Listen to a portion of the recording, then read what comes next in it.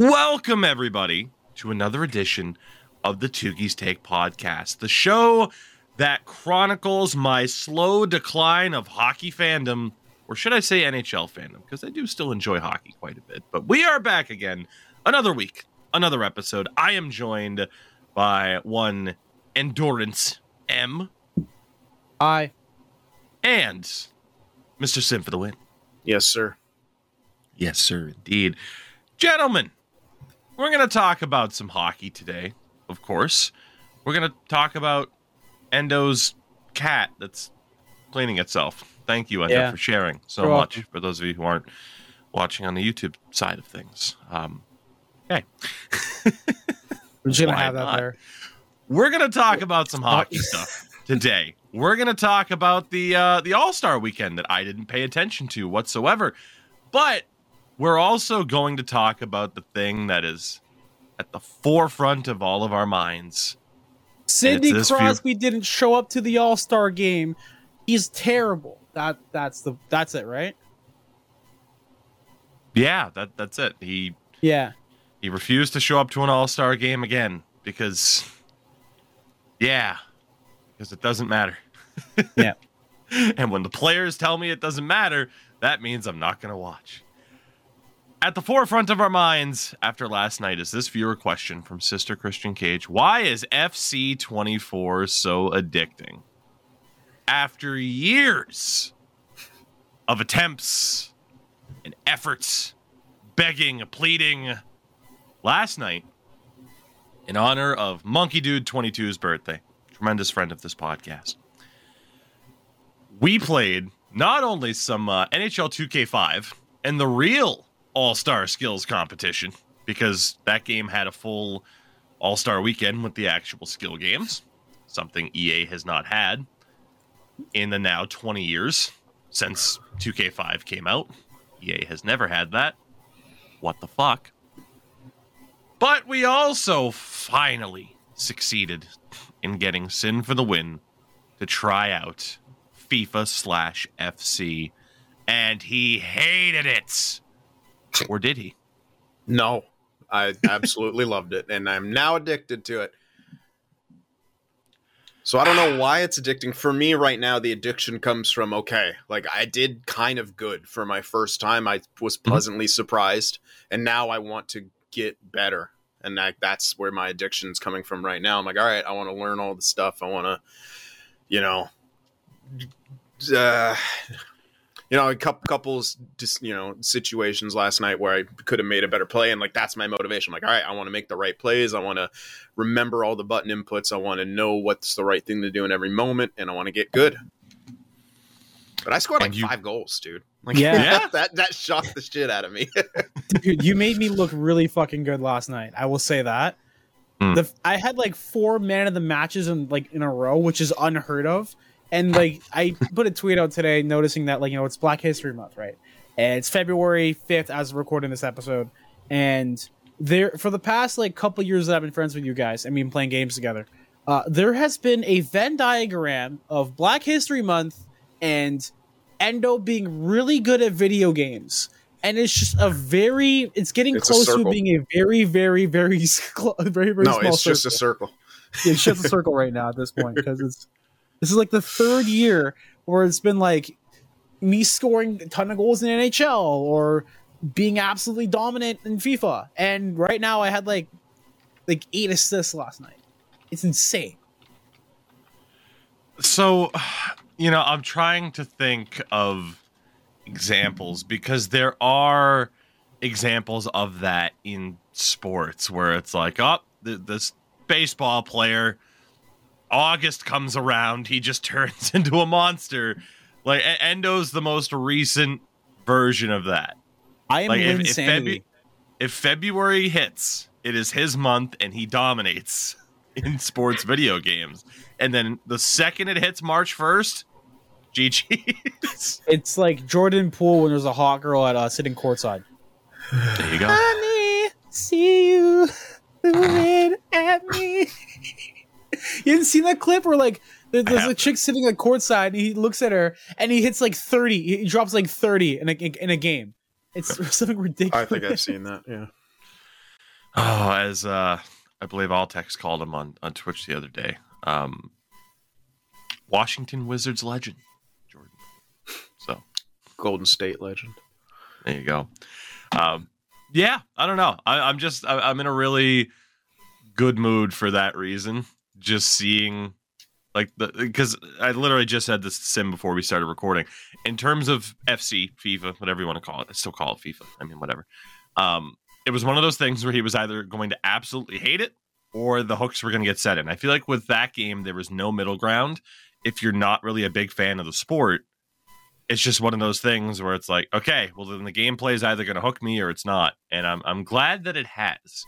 Yeah, I just want to play more.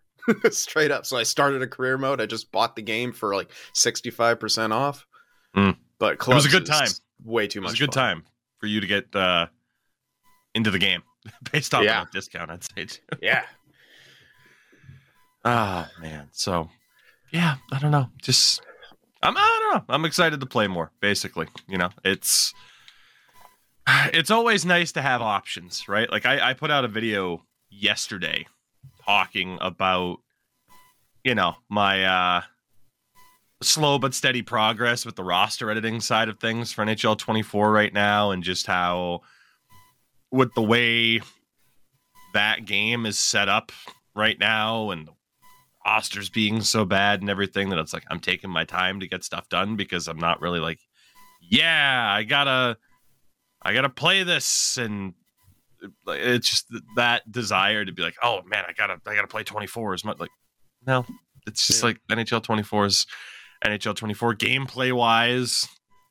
They completely kicked the crap out of hitting, nerfed it to death. They so just it feels like that back 23 even more. Yeah, they just reverted it back, which is really funny because we just had a GWC event this weekend with All-Star game. We'll talk more about that later. It was super weird because at one point Geimer was down like 11 to like 1 in one of the games. 11, and it seemed like every single shot that was taken just went in the back of the net. And this is like before they reverted the patch, because they reverted the hitting patch, the hitting aspects today on the 5th of February. So yeah, I'm just seeing that now. On one hand, with something like that, you want to say, okay, well, at least they saw it didn't work the way they wanted it to, and they reverted it. On the other hand, it's like, did you check? Did you check to see what the gameplay was like afterwards? And did you honestly think like, oh yeah, people are gonna love this? Yeah, it's stuff like that where I'm just like, what happened there? How does that happen to where things are reverted that quickly? If it's viewed as a failure within like less than a week? Yeah. I don't know. Yeah. Who's to say? I feel that like also a lot comes down to, did people have time to adjust? I'm sure people play the game religiously and stuff. Obviously I haven't fucking played it since then. But Be a Pro felt fine. Endo, would you like to tell the class what you told me about how religiously people play this fucking video game? All right, so Benny, aka Uninstall, who represents the Florida Panthers for the Panthers Gaming, and he's representative for Florida for this year's tournament, I believe, for GWC, arrives in Toronto. Arrives like with a bunch of the other Leafs gaming guys. The first thing they do when they get to the Bell Gaming Center is they're all playing fucking Hut, and Benny does an entire goddamn stream of Hut champs.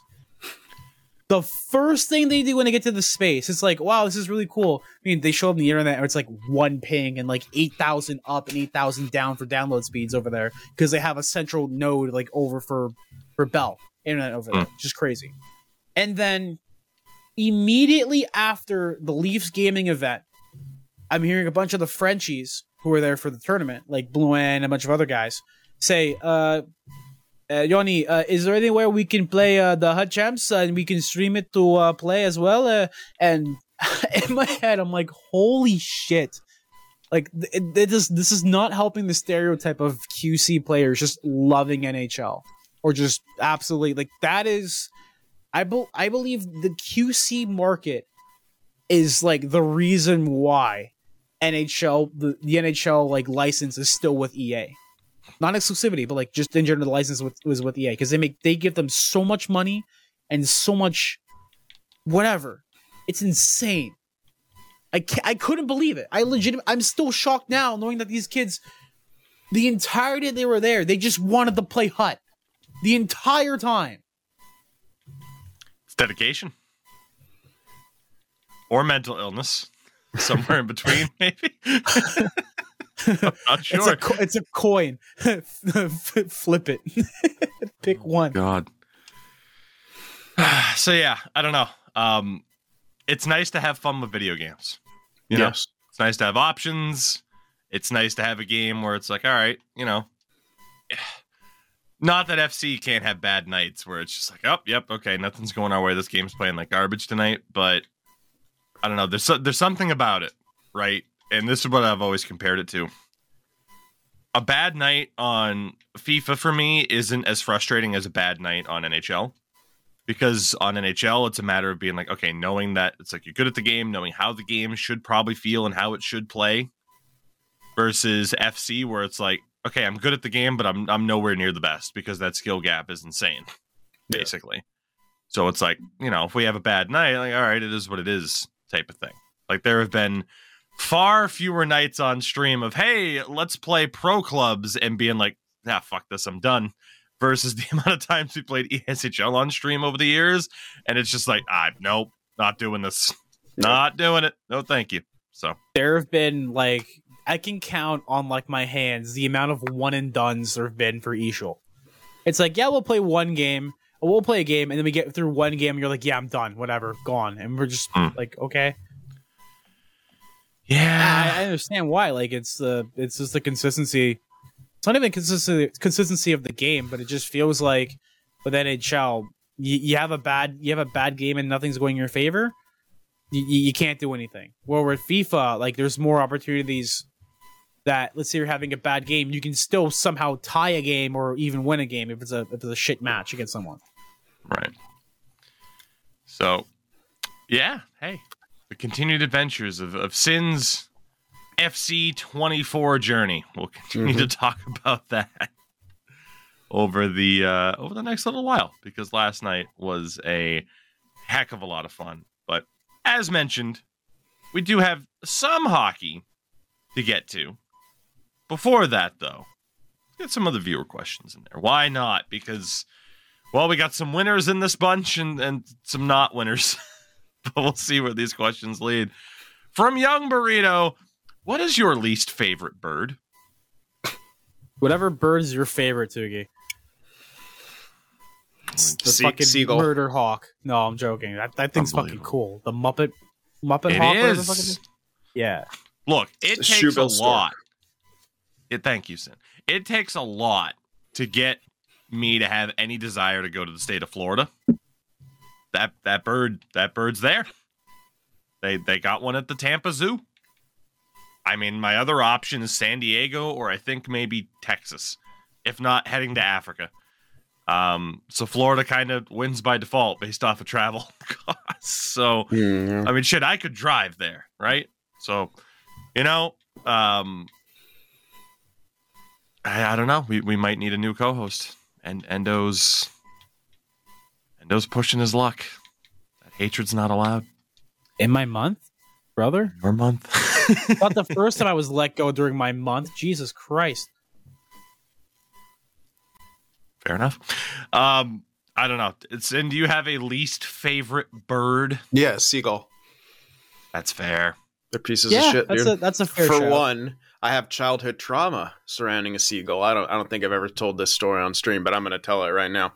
Please do. My mom took me to the San Francisco Zoo. I think I was like 2 or 3 at the time, so I kind of remember. I have flashes of this happening. She bought me a hot dog, and a seagull came down and fucking took the hot dog from my hand. Nice. And all I remember is like my mom yelling and waving her hand and a fucking seagull that was almost the size of me attacking me essentially and taking my hot dog. And I got my mom got me another hot dog, but yeah. And this was before like San Francisco Zoo now has like nets over it and stuff, and like back then all they would do is like bring out like an owl or another big old bird of prey and like walk them around to like scare off the seagulls. That was like their only defense. But yeah, so that, and then through middle school they were everywhere on our campus, shitting on people and like just eating garbage, and they're also annoying. They woke me up multiple times at like 6 a.m. when I was in Helsinki. So yeah, seagulls are my least favorite bird. Seagulls, very, very good shout, I have to say. Canada gooses. Yeah. Well, okay, so here's the thing though about the Canada goose. They're very cute from a distance. Yes. And that is as far as you should be from a Canada goose. If you see it, you are too close. Unless you're in a car and you're not safe. For me, it's got to be a crow. Ooh. Because studies have found that crows are smart enough to hold a grudge. Yeah. That's why I like them. They're smart as fuck, boy. Same, but at the same time, that's kind of scary. The idea that this crow, what if I just make a mistake? I can't negotiate with this crow, but it's still gonna hold the grudge. So I'm going with the crow for that reason. It's gonna bring Brandon Lee back to life to kill you. Oh my god. That it'll Iggy Pop. It'll recruit Sting. Oh god. It's like he took Brandon Lee's gimmick, so we'll just get Steve Borden to do it. Yeah, I don't know. I don't like the idea of an animal holding a grudge that I can't negotiate with, you know? It's not great. I can't talk myself out of it with a crow. You won't understand. Find fault in that logic. You can't. Our next question comes from Roussel. If you had to switch lives with a fictional character, who would you choose and why? If you had to switch lives with a fictional character, who would you choose and why? And that covers a lot of ground.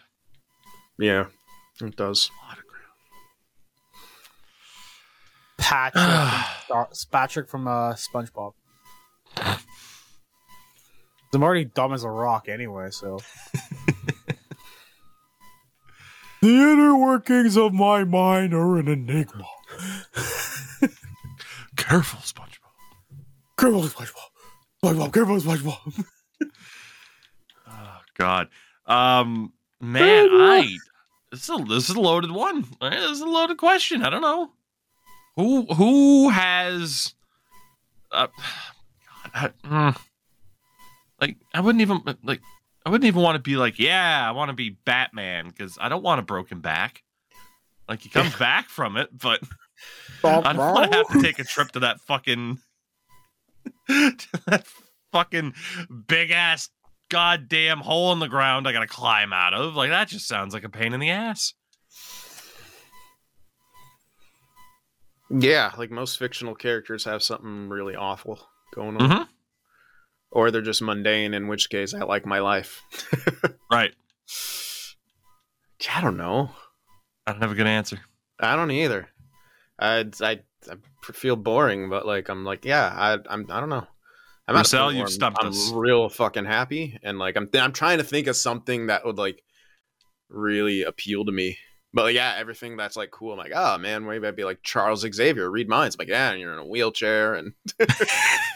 And you're bald. But have you seen that video? And you get blown up by Jean Grey instead of getting boned by her. Sad. But have you seen that video of I think it was in the Fantastic Four movie where I think there's a scene where Charles Xavier's in the little like hover thing.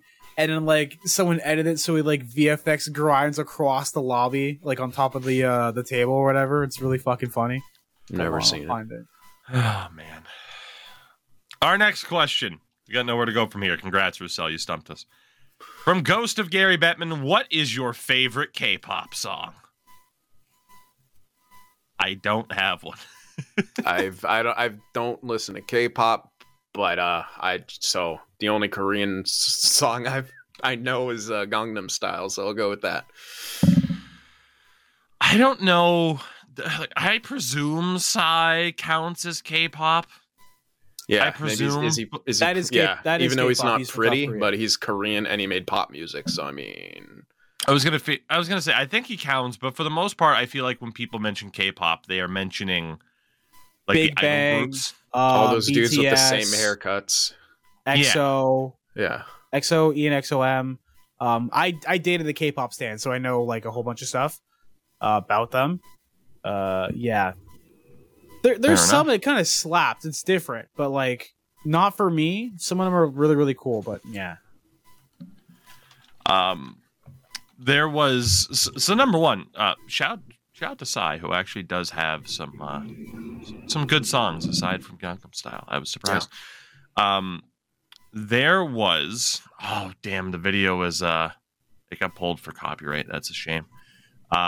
There's a YouTuber that I've watched for a really long time called Todd in the Shadows, and he had his video out for it's a music-based channel, and he had his video out for the best songs of 2013, and there was a K-pop song on there from a group that is already essentially disbanded because of record label bullshit or whatever. But I was like, oh, yeah, it's a cool little song type of thing. So what's the group name? I don't know their name. I don't remember. I was gonna look it up and the video disappeared. So I don't know. But yeah, shout out to K-pop. I could not name you a song. I couldn't. I BTS. That's the basic one. BTS. There you go. Bang 10, whatever the fuck the last one is. I will not, sir. Bangtan Sonyeondan, also known as Bulletproof Boy Scouts. Oh my god. For those of you playing podcast bingo at home, that's just... Endo goes on tangent that no one asked for. I am knowledgeable about this, okay? Leave me alone. You looked it up. Not that knowledgeable. Shut up. I know one of them, his name's like Rapmon, or like Rap Monster. He's like a rapper. He has like a solo I thought he was a Pokemon. Shut up. Our final question from Bouncy McBoink Boink, a sappy one for Valentine's Day with the holiday being around the corner. What's your favorite memory of your respective significant other in regards to Valentine's Day? Endo clearly wants to say something. We'll let him go. Was it when you were laughing at her for dropping the salad? Was that coincidentally on Valentine's Day? laughing at her for dropping the salad. Oh, fuck. Sin, you weren't here. It was like, last week we had a question come in, and the question was like, what was the most embarrassing thing you've seen someone do? And as Felina gets home, of course, I'm retelling this story. Of course. I always said that when we went to grab McDonald's, we grabbed a salad because at the time McDonald's had salads. Yes, I'm telling the story again.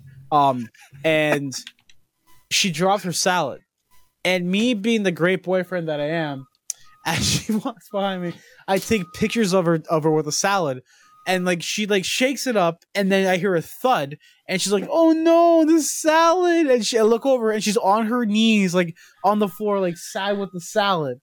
Like petrified, and she's like, "No, it's okay. It's so good." And she's like putting it back in with her hand, and I have like photos of her doing that. You're just documenting it as she's he documented it. We saw the photos on the last Paulina episode. can defend herself. What? Hi, Paulina. She doesn't need to. Herself. She made a mistake. I am waiting for you to essentially just slap him in the back of the head and move on. Yeah. I just want to point out the very important detail that is unfortunately left out. It is. Right. I don't usually eat salad off of the floor. Usually. But it was my last $10, and I wouldn't get paid for the next 2 weeks. So that was the last opportunity for me to eat, and I dropped it on the kitchen floor. So before anyone at least goes it out wasn't there and carpet. judges my morality of eating the floor salad, I was broke and desperate. I just want to point that out. Isn't capitalism a bitch? Yeah. At least it wasn't carpet. Like, I have carpet in my room, and I usually eat in my room with a tray. So anytime if I drop something on the floor, most of the time it just gets covered in my hair. Because my hair is everywhere, because there's a lot of it. And I have a dog and a cat in the house. Like if I drop something on the floor, it becomes more hair than food. Yep. So Gross. Sin. Mm-hmm. Do you have a sappy Valentine's Day memory? Yeah, several. It would not make sense to anyone who doesn't. It's kind of an inside joke. Yeah, we've never been one to tell inside jokes on this podcast. But it wouldn't even make sense to you guys. So yeah, fair. I'll have to keep that to myself. Fair enough. I'm trying to think. So it's funny though, for my wife and I, I'll see if I can Valentine's think Day, of something else though. Yeah, Valentine's Day isn't a big thing for us because our first date was 3 days after. So that's just your favorite memory of her. Is it? That's what the question is. It's just in honor of Valentine's Day. Oh, okay. I misread it. Well, unfortunately, she's never dropped a salad on the floor. That would be an easy one. She did constantly slip and fall in Finland last February because she didn't bring boots. Yeah, poor girl. She had a time. It's funny because like a lot of those things right now are a lot of memories I could pick from are tied to the past year, where it's like, okay, we did go to Finland twice and stuff like that. And like I remember the first time, like Sin and I had to do something for Sports Gamer, and she's like, "Oh, I'll just meet you at the bus station." And the smile on her face as she's like, "I took the bus by myself in Helsinki." Just so proud. There's a lot. I'm just a big simp for my wife. I don't know what to tell you. Simp. Can I say that? Says me. Okay, you know what? I have one. I have one now. I was gonna say my answer might be because my answer might be the look on her face as Sin and I dejectedly returned to the Airbnb after doing laps around a conference center in Finland while we were lost, and she had frozen pizza prepared for us.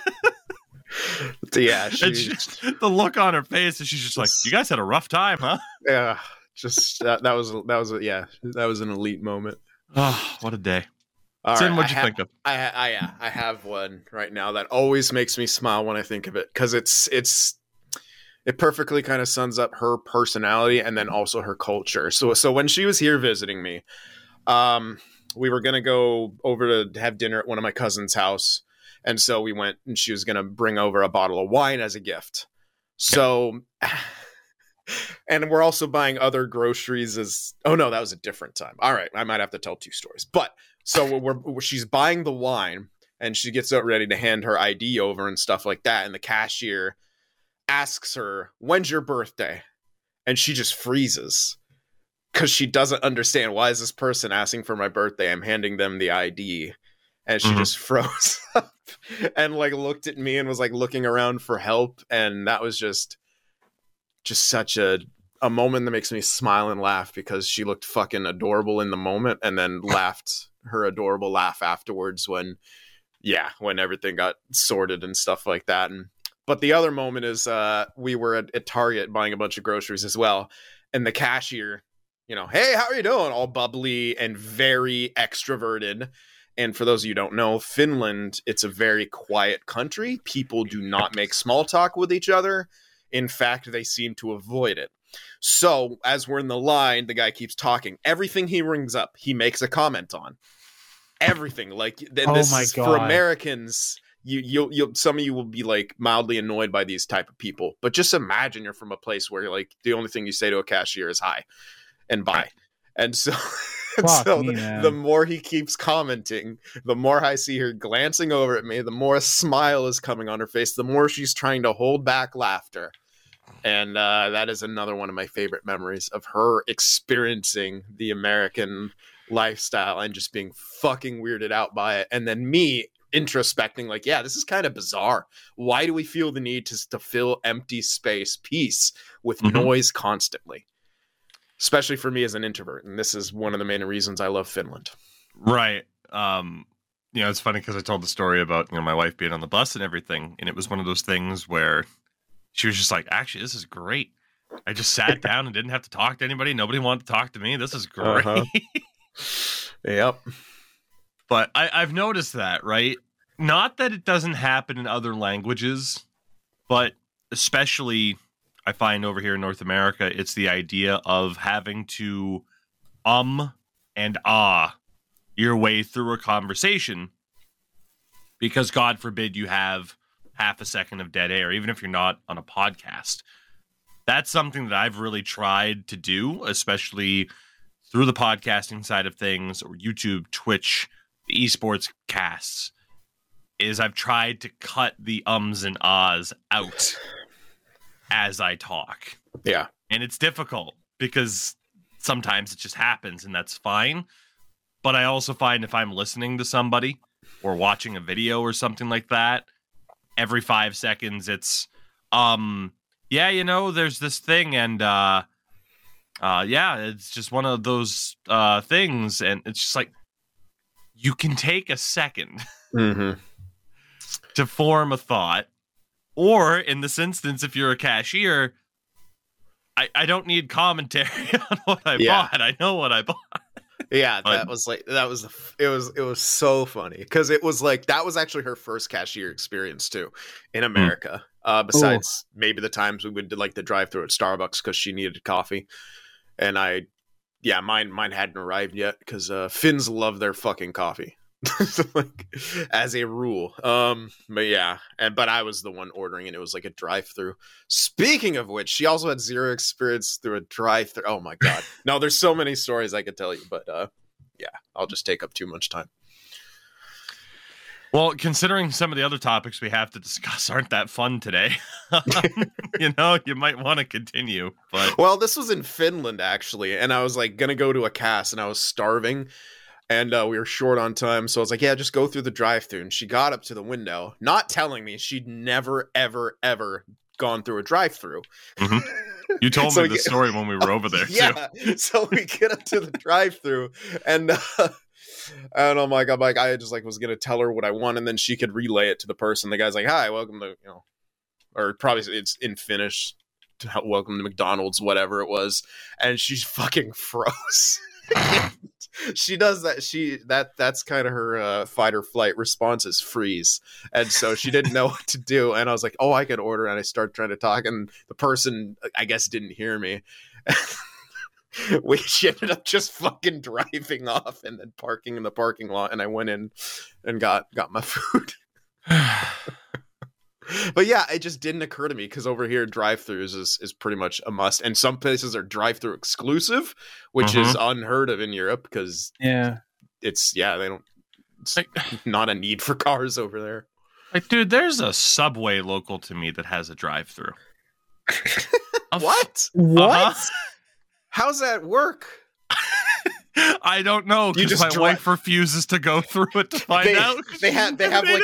They have like a bigger window you have to drive through, and like, oh yeah, I want that meat, I want this meat. You're just going along and like in drive but foot off the gas, so you're just I guess, man. I mean, it probably works the same way that their mobile app does, in the sense of like the screen is there, like it has basically every fucking menu item. You tell them like right there what you want, right? I mean, I don't know. Like it'd be a shitty way to go through because you can't tell them to put more fucking spinach on your fucking sandwich or put more sauce so that way it actually evenly distributes out on the fucking thing. Like, you guys tell. Oh man, I'm too nice to tell people that. I figure they got like company policies and they're not lazy. But then again, I like service workers. There you Like, go. I don't complain to their face about like my quality of my sub. It's like I paid for whatever I paid for. But at home, I'll take a bite and there's not enough sauce. There's like never enough distribution of the sauce because they load at the fucking front and never the fucking back or the middle. It's always the fucking front. I could go on a fucking rant about Subway. You are, Apparently. sir. You currently Yes. are doing that. You're I had to currently get on a extra rant. sauce so it could go into the fucking back, so I can have a little bit more extra, so that way it That's can why I make seep my from own the bottom. sandwiches. I haven't Yeah. been to a Subway in forever, but Me neither. if I do go, In a decade. it's going to be the drive-through experience at a Subway. To me, that's probably the option for someone who eats there pretty often and knows exactly what they want. Yeah. Like, I guess. I don't know. It's just what a time. Subway drive-through. With that, Yeah, let's get the shit out of the way. yeah. talk about Do we fun want to hockey cover this stuff. first or last? No, first, I want to get it out of the way so we can Okay. hopefully talk about more fun hockey stuff. Yeah. So the Hockey Canada press conference was today. Or the London Police press conference was today in regards to Hockey Canada and the 5 former World Junior players, Carter Hart, Michael McLeod, Cal Foote, Dylan Dubé, and Alex Formanton, who have all been charged with 1 count of sexual assault. Michael McLeod is facing an additional charge. Again, all of this dates back to an alleged sexual assault following a Hockey Canada golf and gala event held in London in June of 2018. Obviously, all 5 involved have denied any wrongdoing, as you would expect. In terms of what's being alleged, that's all been out there as we've been following this case for years. The case made its first appearance in a London court on Monday, today, and isn't set to return until April 30th. None of the players were present in person today, but their lawyers appeared by video.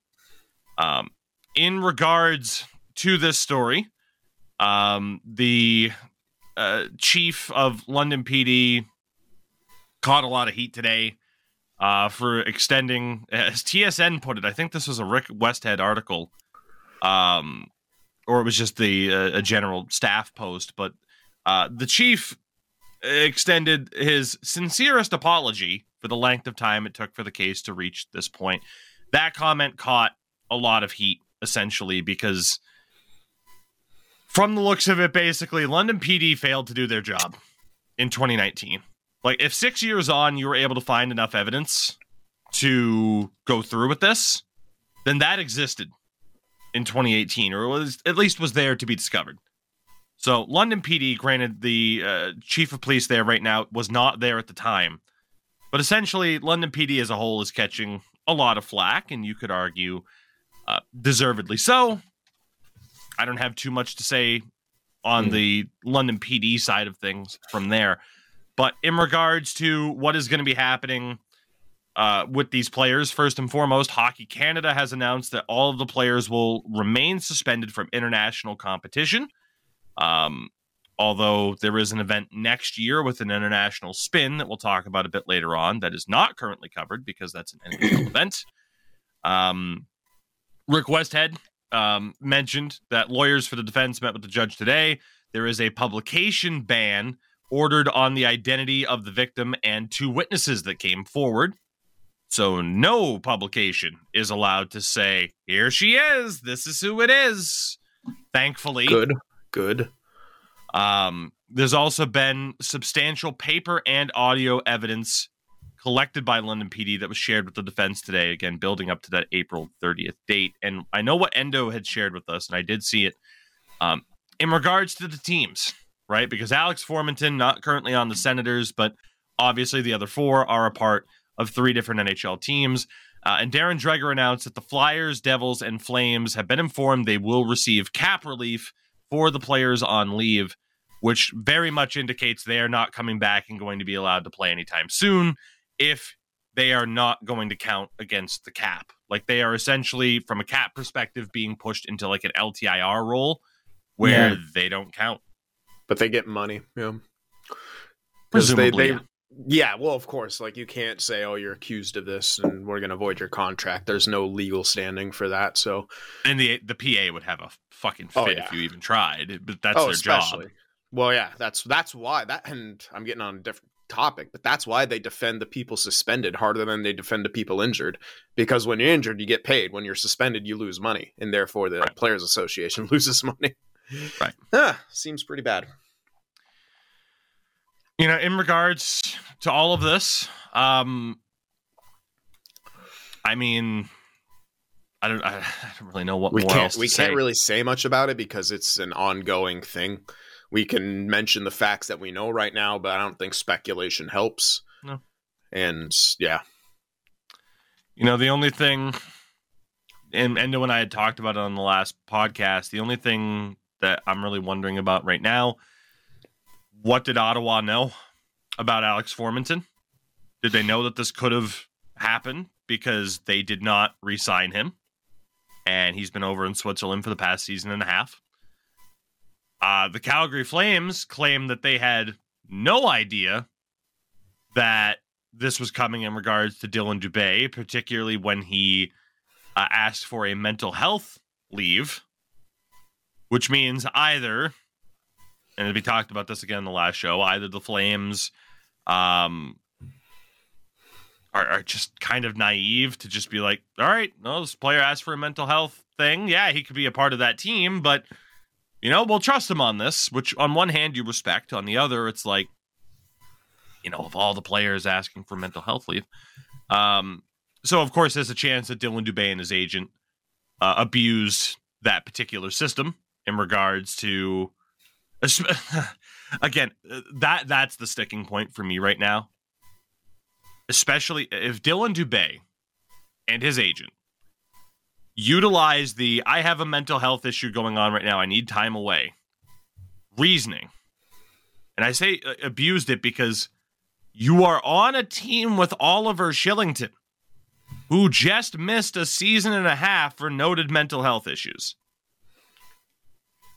That's what gets me, is it sure seems like you'd make light of your own teammates' struggles that he's gone through to try and be like, oh, I got a mental health. I don't fucking know. I don't know.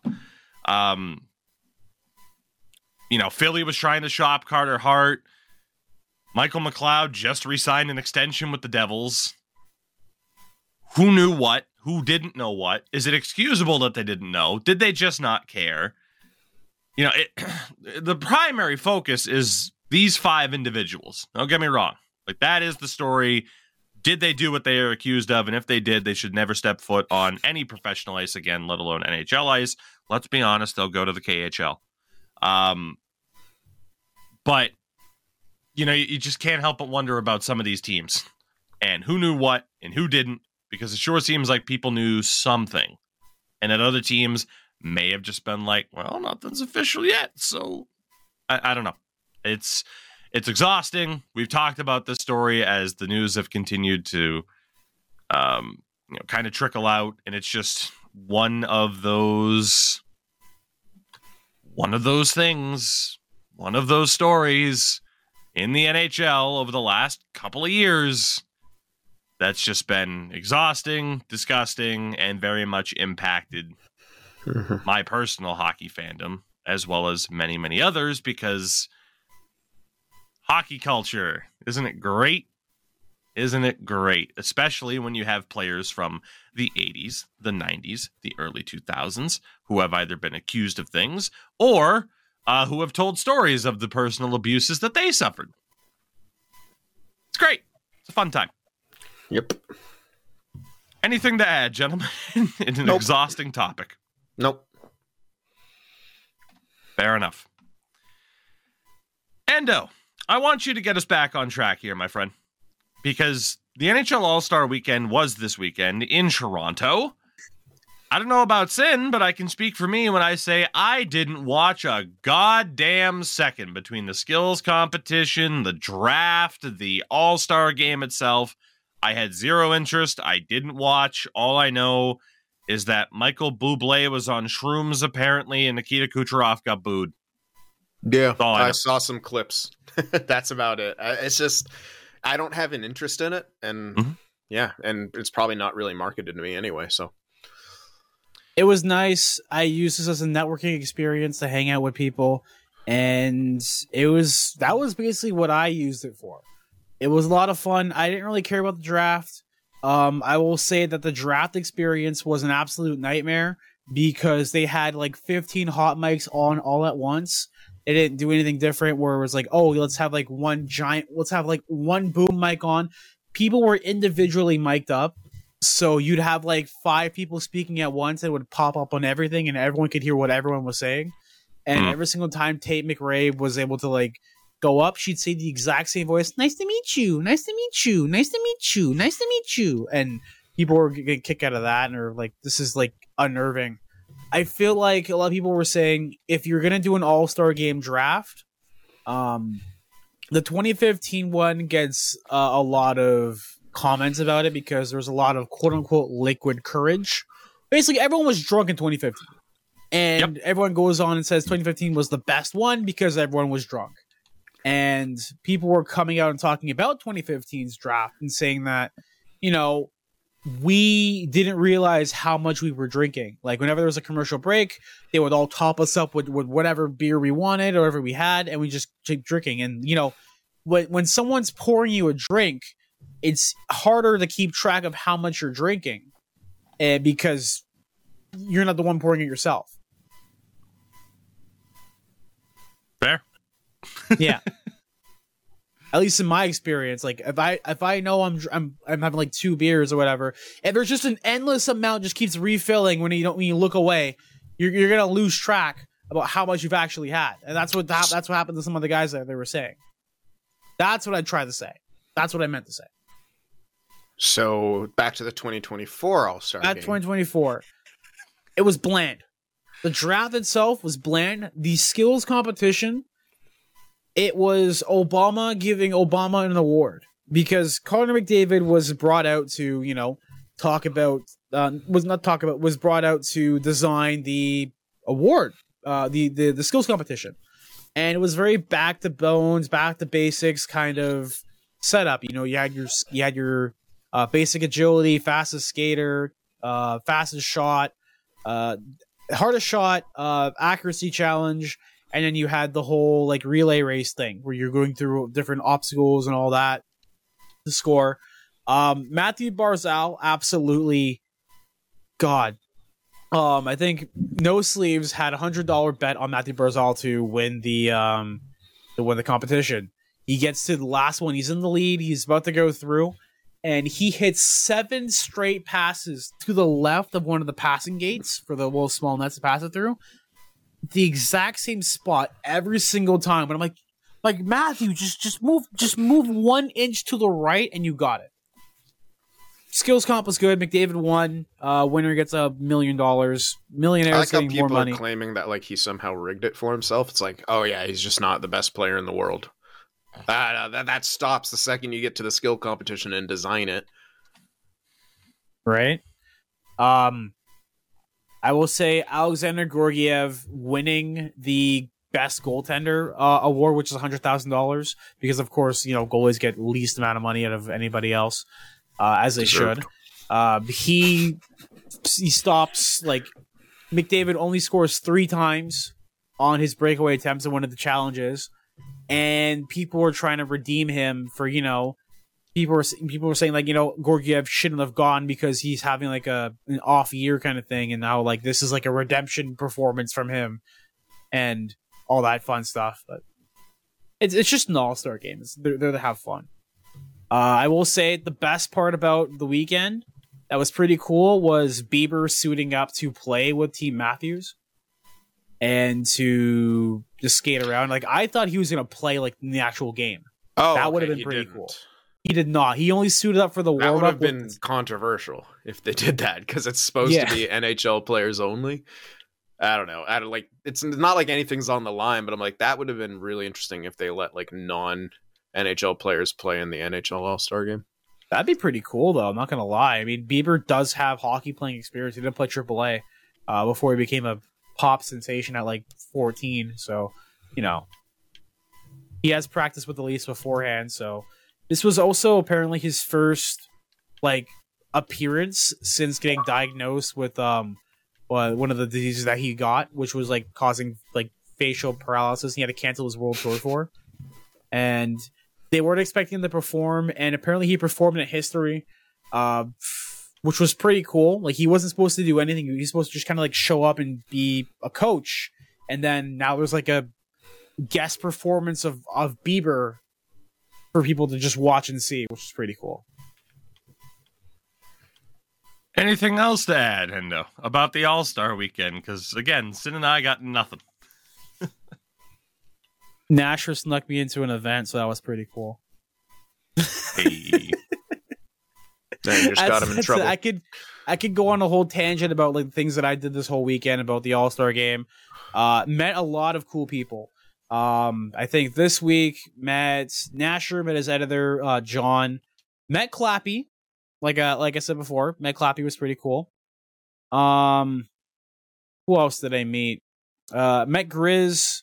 Rahil was down there. Saphir, Grizz, as in Grizz Gold, who does commentary for the NHL GWC, whatever the hell it's called this year. I can't keep track.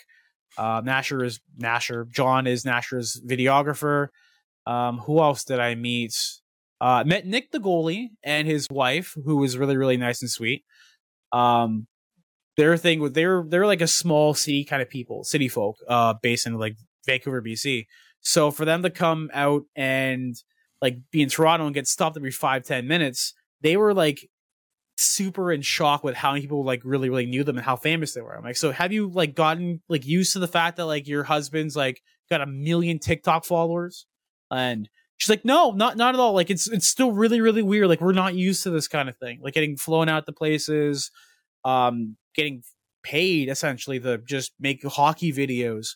And they were very, very sweet people. Both Nick and his wife Stacy. Very nice, very courteous. I met Rammer. Rammer is like 6'9". Mm-hmm. He is huge, massive. And I had a legitimate question I was going to ask him. I was going to ask, like, hey, man, like, big, thank you for, making NHL what it is right now. I would say, like, I'm a fan of the product, but, like, not where it's at right now. So you lied to him? No. Hey, I do like NHL. I was going to say to him, so as you're the VP of EA Sports, because he's a VP of EA Sports now, when it comes to allocating direction to NHL and EA and FC and Madden, like what is your game plan in terms of like how do you distribute stuff evenly, and how do you determine how you give amount or development power to certain like teams? But instead of saying all that, I said, hi, I'm a content creator. I'm here to support my friends who are playing in a thing, and I completely got super nervous. Like, he's so tall, I got fucking nervous, dude. I got scared. I was thinking how I saw Rammer, and I wanted to have an eloquent question, and I ended up like freezing up completely. It's probably for the best. Yeah, probably.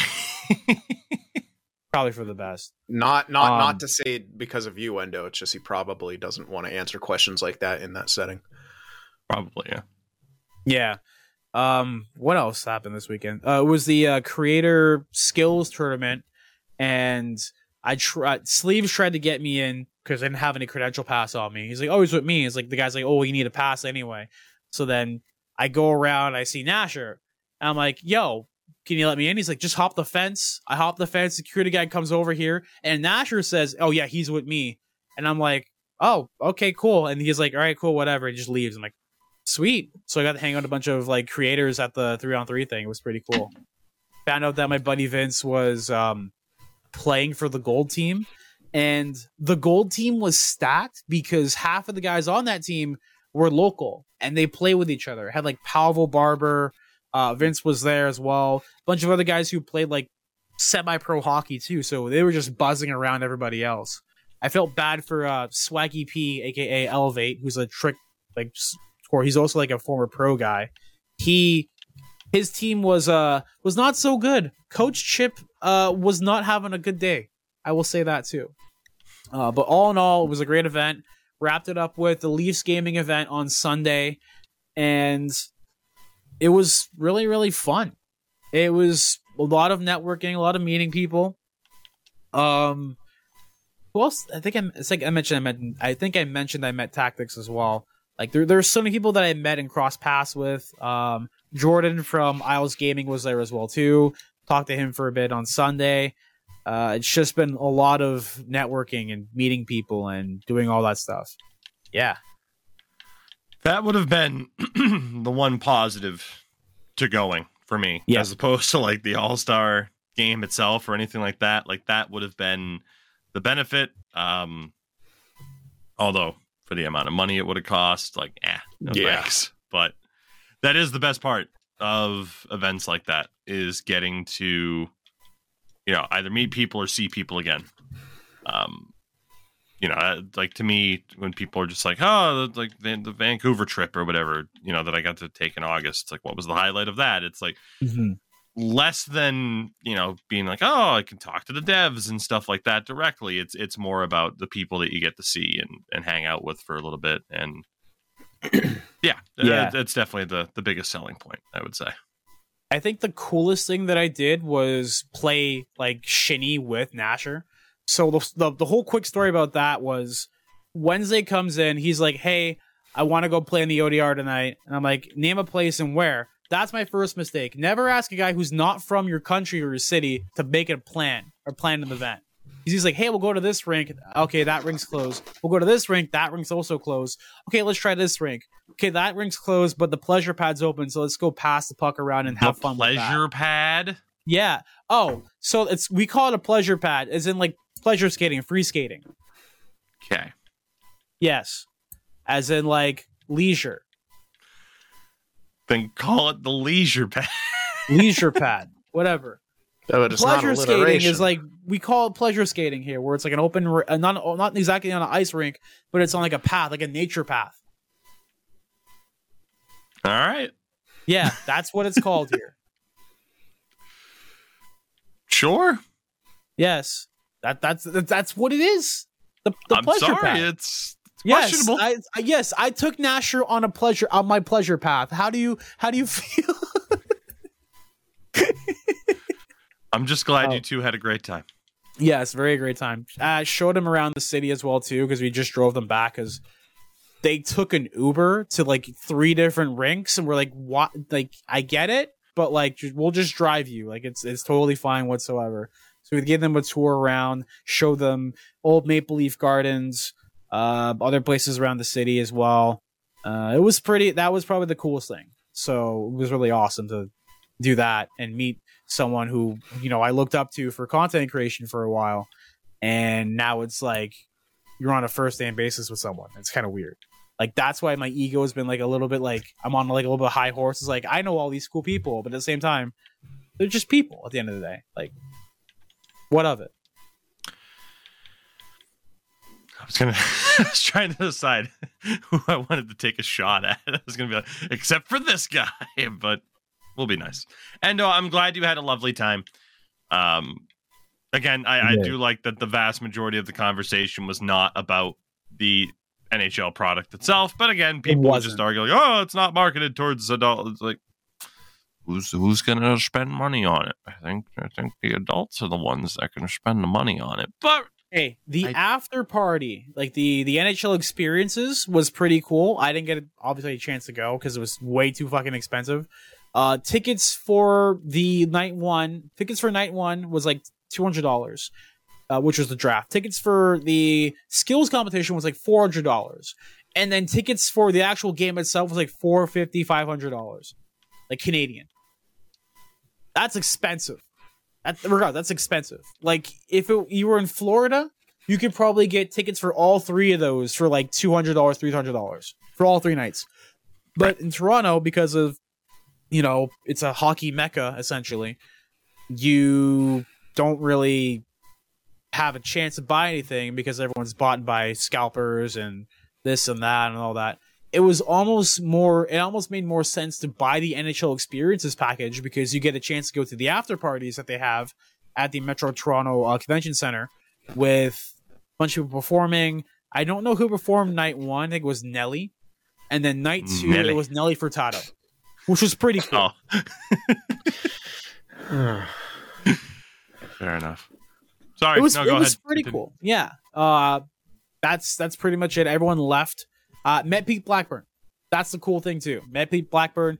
He is a short king, but he's yoked, so I can't talk shit about him being small or tiny. There you go. He'll beat you up. It's cool. Super cool. Again, I'm glad you had a great time. Yeah. Would have been nice to be there, but wasn't worth the price of admission. So it's all good. With that, we have a couple of other little news and notes to get into in regards to the All-Star weekend and such. Gary Bettman held a press conference where he confirms some big news. And that is that the NHL will be participating in the Olympics again. The Olympics, hooray, in 2026 and 2030. Now, is this good news? Yes, it is. Of course it is. It's the NHL going back to the biggest stage where the best players in the world will get to compete on an international level. It is tremendous news. There's no doubt about that. However, surprise, surprise, I can find a negative in something. The fuck. That's my response. The fuck. Because this could have been done for 2018 and 2022. But you didn't. You didn't. I'd love to know what has apparently changed between missing out on the last two Olympic cycles to now where you're like, no, we'll go back. I'd love to know what changed because I'm sorry, I can't imagine it's that much. And you think about the players now that have never played on Olympic ice, or those who have not played since the Sochi Olympics 10 years ago. The last time the NHL went to the Olympics, Sidney Crosby was 26 years old. He is now 36. He will be 37 in August. By the time the NHL makes it to Olympic ice again, Connor McDavid will be 29 playing in his first Olympics. It's a travesty because Fuck of that off, fact Gary. alone. Like, we can be happy that they're finally going back. But we've missed out on prime Crosby at the Olympics. Mm-hmm. That is a fact. And that sucks. That absolutely sucks. And we've missed out on, I mean, who knows what prime years will be for Connor McDavid. But the fact that we haven't already seen Connor McDavid at the Olympic level at least once, technically it would have been twice, right? 2018 and 2022. He was already in the league in 2018. Mm-hmm. And those are just two examples. Think about all the other players in that age group of Sidney Crosby or older that have already retired that missed out on their extra shot to go to the Olympics. And then you think about the younger players that, again, someone like Connor McDavid, going to be 29 years old by the time he gets back. Or by the time he makes his debut. Yep. Like, am I happy that they're finally going back? Yes, but I cannot help but think about all of the time and opportunity lost by so many different players. And for what reason? The thing that bothers me the most is like they expect to be patted on the back for it. Right. It's like, no, you should have been going this whole time. Mm-hmm. It's like the Olympics hasn't been amateur only, and I can't remember how long. So like that's not even an excuse. I think it was it? Let's see. Nagano was 98, so it would have been. Yeah, Nagano was 98. It was so like it would have been 1987 or something like that. I was gonna say. So I was thinking it would have been the 1990 Winter Olympics, or would it have been because 92 was the summer one, because I think there was a weird thing there, but I'm pretty sure it was the 90s where it changed from amateur representation for Olympic ice hockey.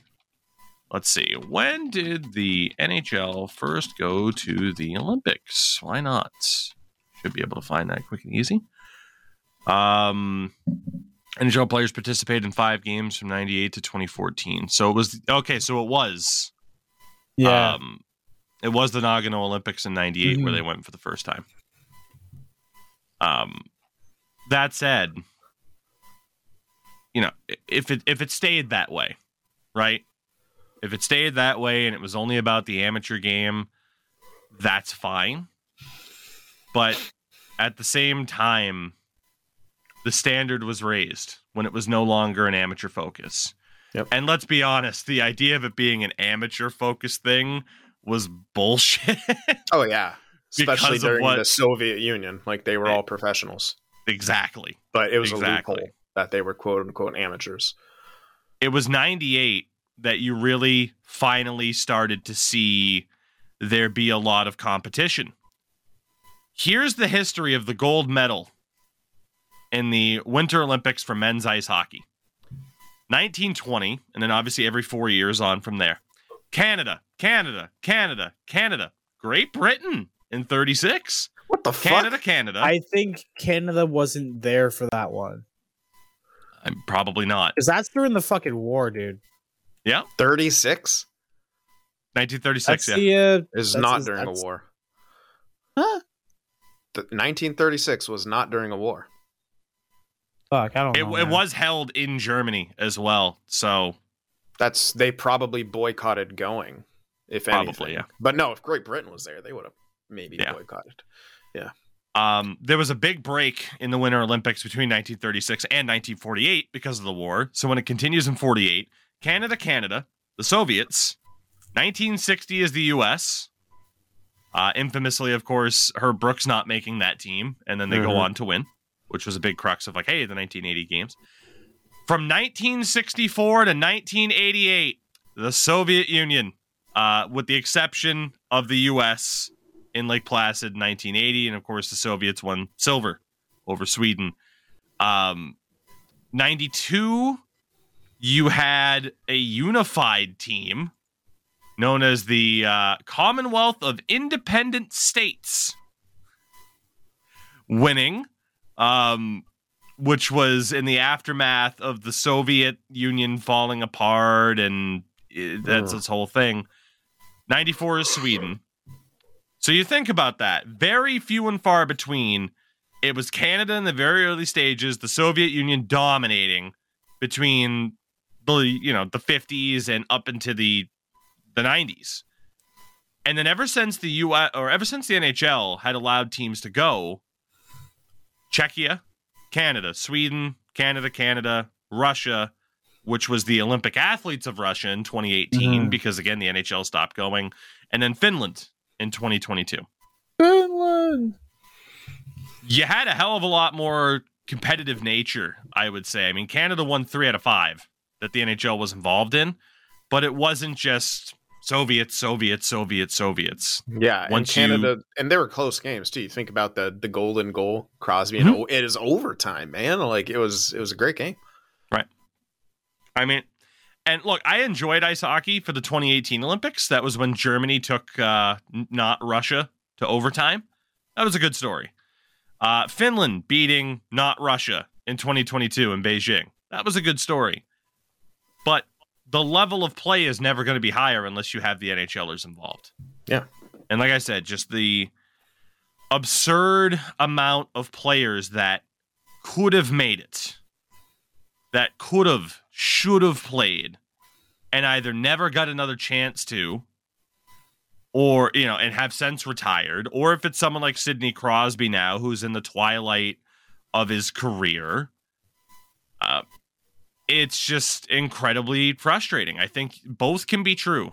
You can be happy that the NHL is finally going back, but you can also say, like, the fuck's the matter with you? You just could have gone for the past 2 anyway. We could be gearing up for Connor McDavid in his 3rd Olympics heading into 2026. You know? We could have enjoyed Prime Crosby. Now he's going to be going when he's almost 40. Yeah, I mean, we're 2 Who years knows out, if he right? makes it? Yeah, who He knows might if not. he even makes it? Yeah, by there's a that point. realistic chance that the last time Sidney Crosby would have played in the Olympics was 2014. Yeah, and with the way Ovi's been trending, he's not making it. He's not going to be there. Like, if Ovechkin is on the Russian team or whatever the hell they call it, if Russia's allowed to participate in the 2026 games, who the fuck knows? He'll be a passenger. Like Alex Ovechkin's quality of play, we've talked about that. It's been bad, man. It's been bad. On this day, at least, I see clearly. He has 31 points in 44 games with 9 goals. It sure that's looks still like decent, but that's not Ovi. Exactly. It sure looks like that decline has hit. Ovi is 38. Mm-hmm. He will be. Yeah, he'll be 40 Yep. by the time those games happen because his birthday is in September. So yeah. I mean, say what you want about Alexander Ovechkin. It's still in terms of him as the hockey player, the fact that, he missed out on the last 2 Olympic Games. Yeah. Sucks. And like I said, you think about older, like Joe Pavelski's not going to get a chance for the U.S. again. Nope. That was his last chance in 2014, and he was a monster that tournament. I remember so clearly. Like, you know how far back that was? Fucking Rafalski was playing, I think, unless I'm thinking of 2010. But so yeah, okay, so here we go because we always love stuff like this. In terms of the 2014 Olympic rosters, I'm going to mention the U.S. and Canada here instead of everybody. Just do that. Yeah. For the U.S., their goaltenders: Jonathan Quick, Jimmy Howard, Ryan Miller. Jimmy Howard. 2 out of 3 are retired, and I can't imagine Jonathan Quick's going. Whereas he would have in one of the prior 2 games that they missed. He absolutely would have at least made the roster. He might not have been the starter, but he would have been there.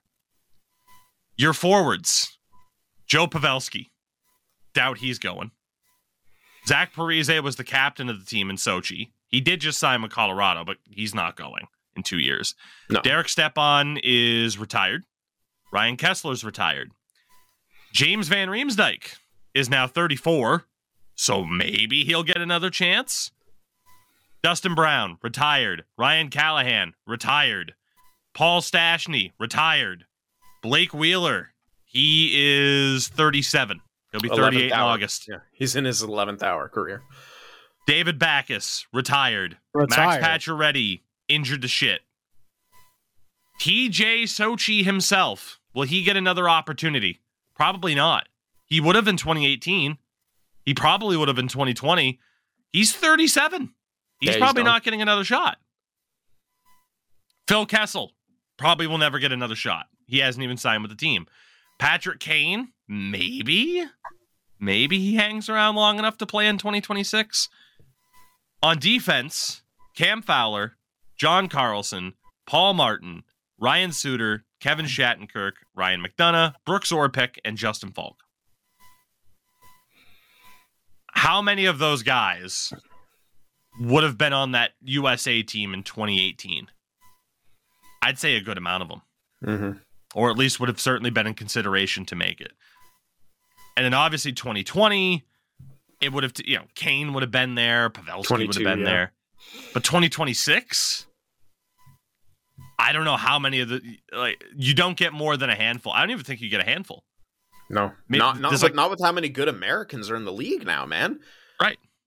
And most of the ones that we talk about now are just getting better. Like, I don't think anyone you mention of the forward group who wasn't retired is going to make it over some of the other Americans. Patrick Kane off of legacy, maybe? Maybe, yeah. He's the only one, maybe. JVR if he plays 4th line. But I don't know if he'll be there. Like, it's these guys nuts. got screwed. That generation got absolutely screwed. The Canadian team in 2014 in Sochi: Luongo, Price, and Mike Smith. They're all gone. They're all gone. Mike Smith hasn't officially retired, but I doubt he makes 44. it back. What the hell? Yeah, right. Luongo and Price. Price especially. Price probably would have been, unless he was hurt, he would have been the starter in 2018 for Canada. He got fucked. That's when his injuries first started, 2018. The forwards: Matt Duchene, Patrick Sharp, Patrick Marleau, Chris Kunitz, Ryan Getzlaff, Jonathan Taves, John Tavares, Jamie Benn, Corey Perry, Martin St. Louis, Patrice Bergeron, Rick Nash, Jeff Carter, and Captain Sidney Crosby. That generation got They're all fucked. retired. Like most of those names you just mentioned are retired now. That is crazy. Like, I'm sorry that it's the pessimistic attitude for me in regards to this when I should just be hyped, but this is what I think about, is I'm genuinely frustrated for these guys. And you have to imagine there's some level of frustration from them too. For the most part, I'm sure someone like Patrice Bergeron's like, it was out of my hands, man. I had a great career. I'm going to be a Hockey Hall of Famer, whatever. But First ballot. there has to be frustration. Their defense, by the way, was Duncan Keith, Dan Hamhuis, or as 2K called him, Dan Hamhouse. Yeah. Shea Weber. Oh, Shea Weber boy. boy. Drew Doughty, Jay Bowmeister, Alex Pietrangelo, Marc-Edouard Vlasic, and PK Subban. With, You see, kids, Vlasic was elite. with, by the way, a note here that Martin St. Louis was only there because Steven Stamkos was selected but was injured and unable to play. Talk about someone who's gotten totally fucked out of an international career. Steven Stamkos has never played in the Olympics. Not once. He's played in World Championships, World Juniors. Steven Stamkos, because of that injury, and he wasn't a part of the Canadian team in 2010, Steven Stamkos has never played an Olympic game for Canada. That's crazy. He's 33 now. He turns 34 on February 7th. So he'll be Crosby's age by the time they're getting ready to go to the Olympics in 2026. No guarantee he makes that team with Canada's roster. And if he does, it's not prime Steven Stamkos. And that's a tragedy. To me, at least as a hockey fan. And I don't get it. I don't get it, because we all talked about that over the last 2 Olympic cycles that they missed. And what the hell are the NHL doing? What is this bullshit? Just fucking go. Like, we get the idea of, oh, well, injuries can happen. The players wanted to go. Whether or not it's the owners, the NHL's governance, whatever the hell, they dropped the ball twice. Let's not pretend they didn't now, because we're all happy that they're finally going back. There's a generation that got absolutely shafted. Multiple generations. The prior generation that might have had a chance to go in 2016 or 2018, excuse me. And then there's the current generation of Connor McDavid, again, not playing his first Olympic Games until age 29. And God forbid he gets hurt and misses it like Stamkos did. Then you're talking about him not getting to play in the Olympics until age 30 fucking 3. Like, and that's because of the missed opportunities from before. So yes, it's nice they're going back. Holy hell, is it frustrating? Because it shouldn't have been this. It shouldn't have been. Yeah. I'm trying to see, because Tomas Hertl is now in his 30s. I'm trying to see if he actually played for the Olympics once, because he would have been available for one of them. Sorry. He wasn't on a 2014 roster. What? That's crazy. For Czechia? Maybe they weren't there. They were there. Yeah, he wasn't on that team. What? That's weird. The forwards on that 2014 team for the Czechs. And this is another point. There are some guys that might have been able to sneak on to their rosters in 2018 because they were on this career peak, and then they just fell off, and now they have no shot of making it, right? Yeah. The 2014 Czech team was Milan Mihalik, Roman Cervenka, and again, apologies for pronunciations here, Martin Hansel, Yuri Novotny, Thomas Plekanec, Andre Palat, Patrick Elias, David Krejci, Michael Frolik, Jaromir Jagr, Aleš Hemsky, Jakub Voracek, Martin Erat, Peter Nedved, Jakub Kovar, Andre Pavelik, and Alexander Salak. The latter 3 being goalies, I should say. Yeah. It's just it's immensely frustrating to me, because I can't just be like, oh yeah, no, everything's good now. No, let's let's not forget how rightfully frustrated hockey fans were in the hockey world happened to be in 2018 and 2022 when the NHL didn't go. Rightfully frustrated for a reason, and those reasons are still very much applicable now, just like they were before. Yeah. So, obviously, you could look back at the there are some good stories from the 2018 deal because you had players that never would have gotten there otherwise, right? Like the Canadian roster in 2018. Carl Stolari wasn't going to be an Olympian had it not been for the NHL not being involved, or Gilbert Brulé for Canada. And, like the US's team that year, you had some names such as James Wisniewski and Captain Brian Gianna, stuff like that. God. Like, they were kind of enjoyable for that reason, but nothing beats the best of the best going head to head. And that is why in 2016, the NHL held the World Cup of Hockey, which did hockey fans enjoy it? Yes. That was a fun tournament. Would anybody say I prefer that tournament over them going to the Olympics 2 years later? No. And if you do, you're a fucking liar. You're just trying to be contrarian. Nobody wanted that tournament over the Olympics. People enjoyed the tournament because it was fucking scuffed. That tournament was fucking stupid. Where you had Canada, who won as hosts, Brad Marchand scoring the winner in Toronto, the Czech Republic, Finland, Russia, Sweden, the United States, and then Team North America, which was 23 and under players that were either American or Canadian. Europeans loved that. Yeah, with McDavid and Matthews on the same team. You also had Team Some of Europe, where if you weren't from Czechia, if you weren't from Finland or Russia or Sweden, they just threw the rest of you onto a team. Fuck you, and just threw them over. Germans, Slovakians, Swiss, French, Denmark with Bodker, Yannick Hansen, Franz Nielsen. Thomas Vanek was there for Austria. Matt Zuccarello, you're Norwegian. Team Some of Europe. Like, God, that was such a bad... Like, I get it, but at the same time, it's literally like when you're filling out your ethnicity on a fucking ID paper. It's like, black, white, whatever, this, other. It's like, why? And now the NHL is doing something similar with another international tournament. Yay. Who cares? They are going to be hosting the Four Nations Face-Off tournament in 2025. Canada, Finland, Sweden, and the United States represented. Which... Fuck you, Russia. So it's anywhere else.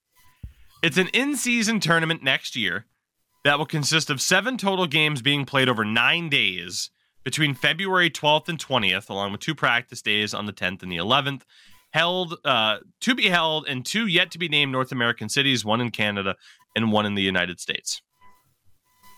So you have no problem doing this in-season mini international tournament. But of course, sending players to the Olympics isn't worth it. Yeah. In 2018 and Salt 2022. Lake. Calling it right now, Quebec City and Salt Lake. Maybe. Yeah.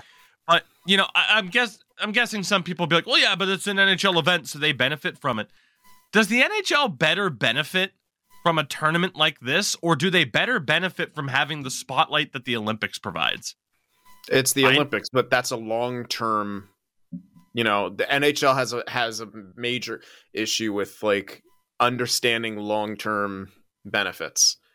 It seems like they're always in it for the short term. oh, what if players get injured over there? It'll mess up this, and it'll mess up this year. It'll mess up this year. Whereas you look at what the NBA did when they brought about the Dream Team and how much basketball took off globally, largely in part to that. So much so that we had to have the Redeem Team because USA got its fucking ass kicked by multiple, other teams. Like it's great. It's honestly, it bugs me how short-sighted the NHL and many fans are too, who like to side with the weird decisions that the NHL makes sometimes. But hooray, they're going back to the Olympics. Please clap for Gary Bettman. Please clap. Other little notes here. Don't have too much to mention in terms of just, hey, general well wishes to Evgeny Kuznetsov, who is another player that is now entered into the player assistance program. We've talked about that before. The idea that the stigma's dropped a bit and players have a way to go.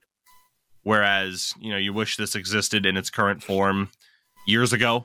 It might have very well prevented numerous tragedies that we had seen. So best wishes to Kuznetsov. And granted, for a different reason, best wishes to Jesse Puljujarvi, who after doing well with the Wilkes-Barre Scranton Penguins has signed a deal for the rest of this year and next year with the Pittsburgh Penguins. If there's any team where he could try to find that full potential again that it looked like he had, I feel like Pittsburgh is it. Just the magic of like, well, Crosby and Malkin are there, and there was always the joke of who the fuck is that on Crosby's wing? Yeah. Could be Jesse Puljujarvi coming up. Yep. Whole party. I love Puljujarvi. I think out of any player in the NHL, Sidney Crosby can revive Puljujarvi's career. Out of any player, he can revive anyone's career. Exactly. He got Jake Gensel paid during the playoff run that they had those 2 years. He got him fucking paid, dude. Another thing to note really quickly, I don't want to get into this because Jesus Christ, this conversation. Marty Walsh took shots at the Coyotes saying, what the hell are we still doing here? Why the hell? Basically, saying that the Coyotes have missed 2 deadlines to move forward with an arena project. Quote, how long do you wait to get a home? They're playing in a college arena. They're the second tenant in that arena. That's not a way to run a business. The Coyotes have made it clear again. They're targeting a specific plot of land right now and trying to get a deal done for that. We'll see what the hell happens. We've been over the Coyotes thing time and time again. I feel like it's almost been a year since Deke Slayer was on the show talking about the failed Tempe arena deal. My viewpoint is still this. They are not going to relocate a team unless they have no choice. Yeah. Because now you look at and let me get the exact number here. You look at the $500 million expansion fee that Vegas paid to join the league, followed by the $650 million expansion fee that the Kraken paid to the league. They do not want to relocate teams. No. They are going to be able to command $700 million plus for an expansion team.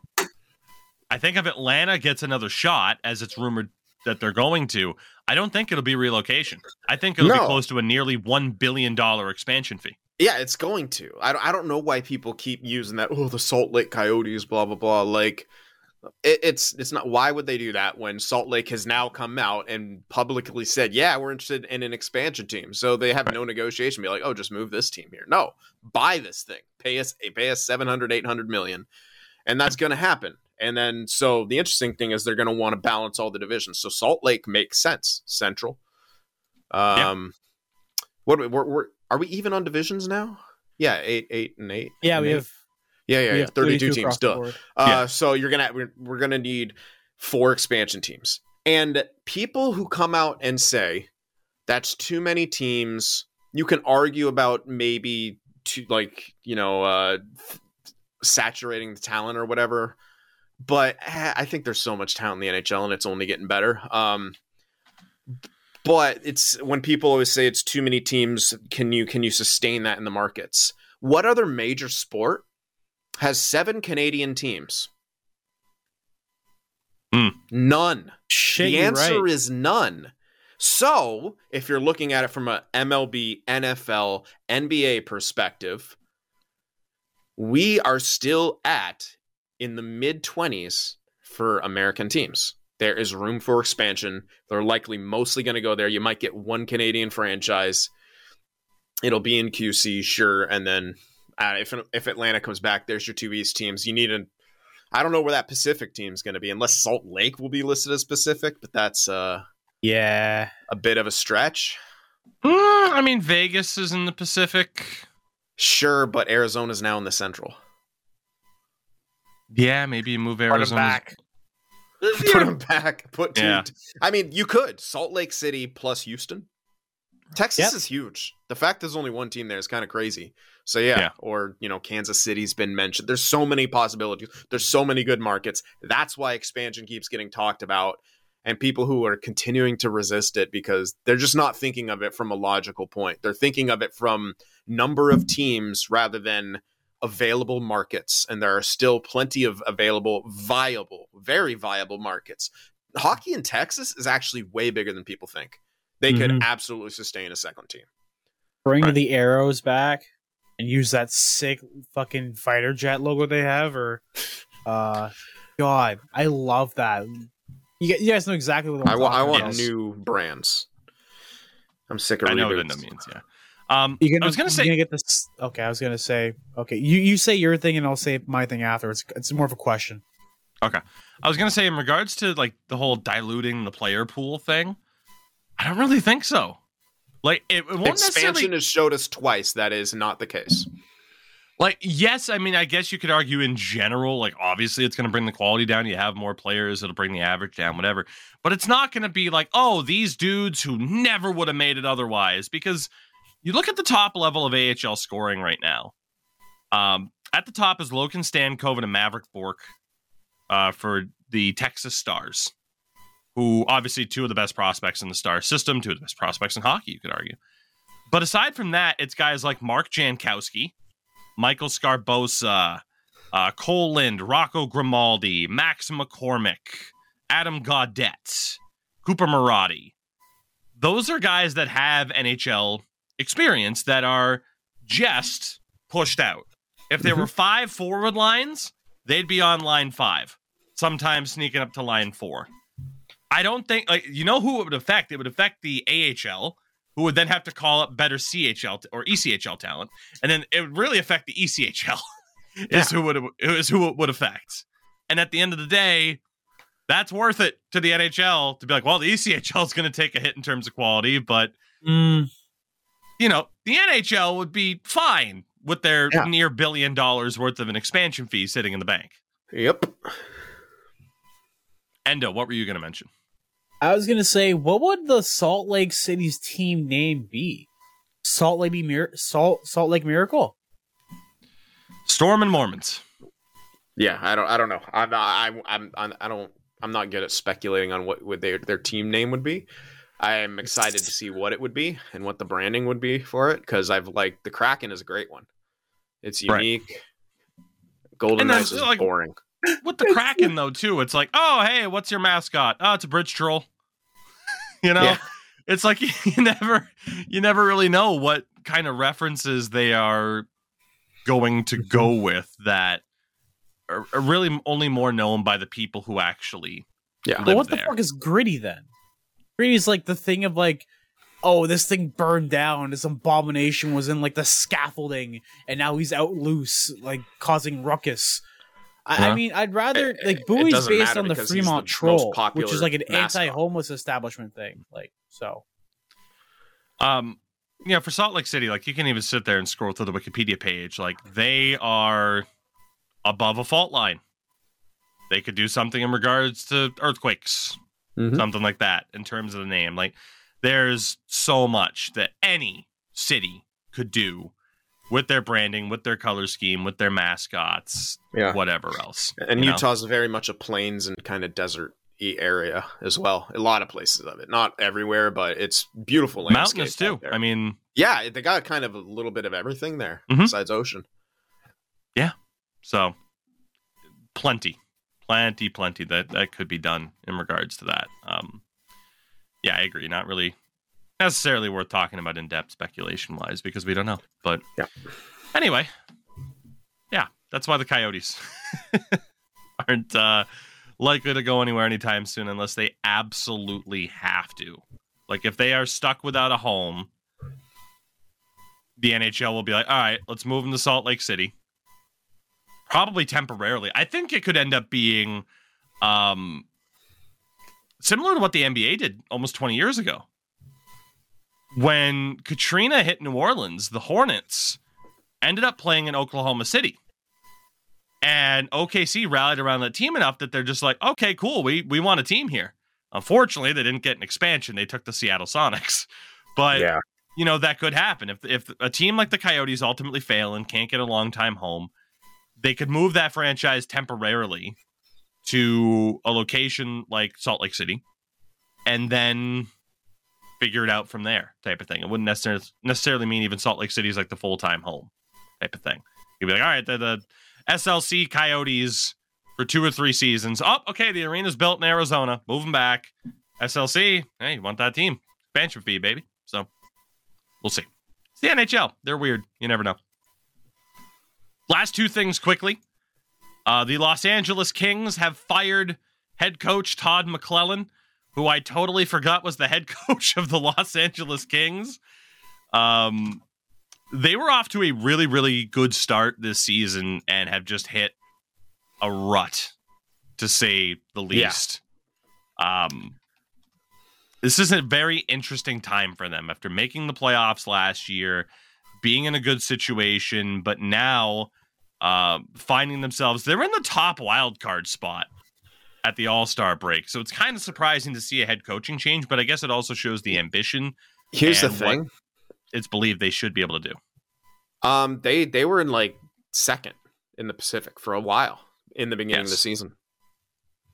I mean, it's the fall off. Like they're in a wild card spot right now, but they have been leapfrogged by multiple different teams and they have been awful. And the coach killer strikes again. Pierre-Luc Dubois. He's making $8.5 million playing on the 4th line. And he is like 0.5 point per game right now. Points per game, Jesus. Yeah. Yeah. So, I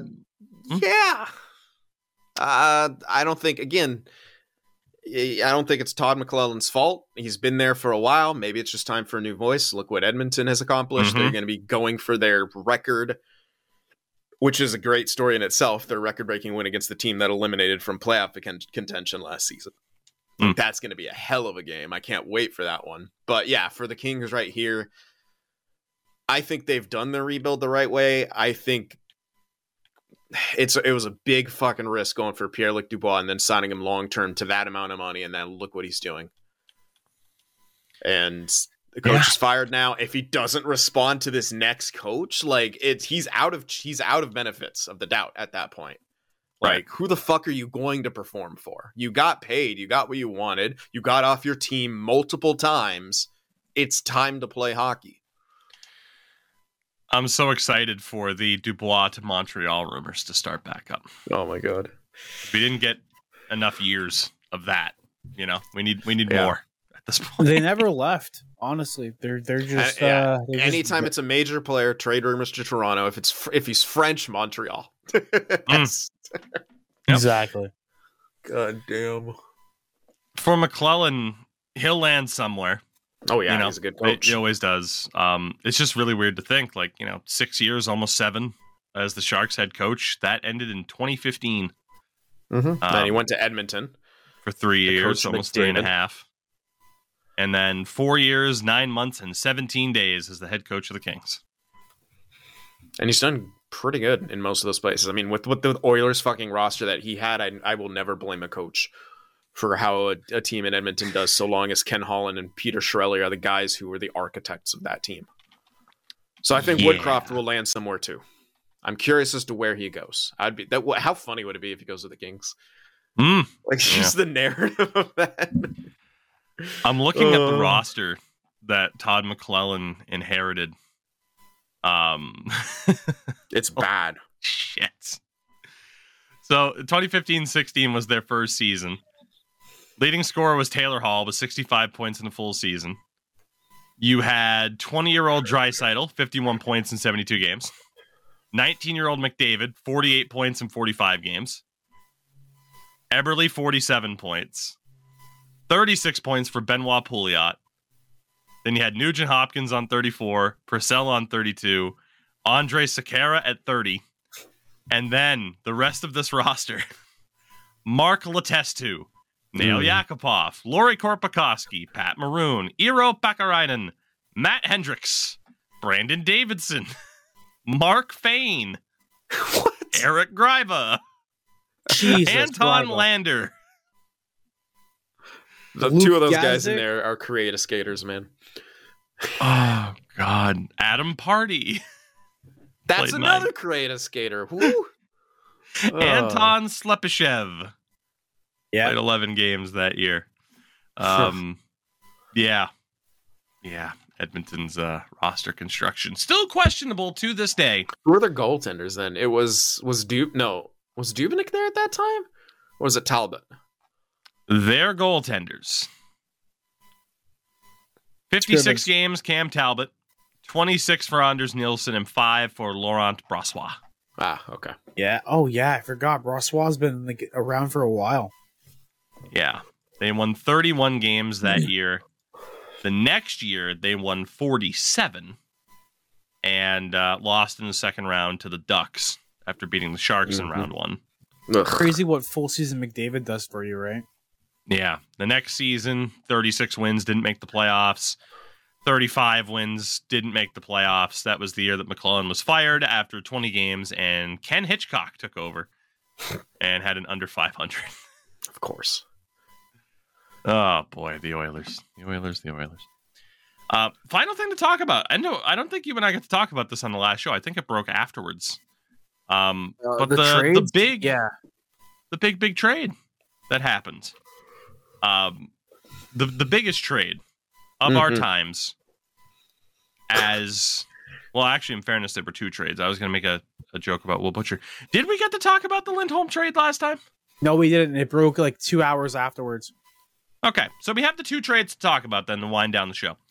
The first, on January 31st, as the Vancouver Canucks acquired Elias Lindholm from the Calgary Flames for Andrei Kuzmenko, defensive prospect Joni Jurmo, Hunter Very Polish, Hunter Bruskevich, a 2024 first-round pick, and a conditional 4th-round pick that can become a 3rd, depending on what happens. My initial reaction to this trade is still the same way that I feel now. Is Lindholm an improvement on Kuzmenko? Yes. Is he a drastic improvement? There's some similarities between the two. I agree that Kuzmenko's time for Vancouver was probably done, but people turned on him pretty fast based on what he did in his first season last year. Yermo's not a big piece to give up. He's a bit of a long shot to make it, I would say. Hunter Very Polish, looking like a solid prospect, 3rd-round pick this season with Kitchener, 69 points in 49 games as a defenseman. Nice. So you gave up Kuzmenko, a long shot in Yermo, but a solid prospect and a first for Lindholm. A Lindholm makes me excited for the rental market. Yeah, it should, especially because it's dried up a little bit already. The Canucks have the best player out of this deal. Mm-hmm. What version of Elias Lindholm they get? Do they get the guy who, next to Johnny Gaudreau, had a point per game season and 42 goals? That was 2 years ago. Is that guy still there? Or is it closer to what he was in Calgary, 32 points in 49 games? He will have better talent surrounding him on the Canucks. It all depends on what version of Lindholm. He's a pretty solid defensive player too, I think. He's okay. He's not Selke candidate, but no, he's all right. But he's got a solid 2-way game, which I think is that's what you want come the playoffs. I mean, if Elias Lindholm steps into that lineup and he's 3rd line defense first center and has 18 points in 35 games for the Canucks. People are going to be like, oh, okay. Especially if they lose in the first or second round of the playoffs. Yeah. And he's still in that role.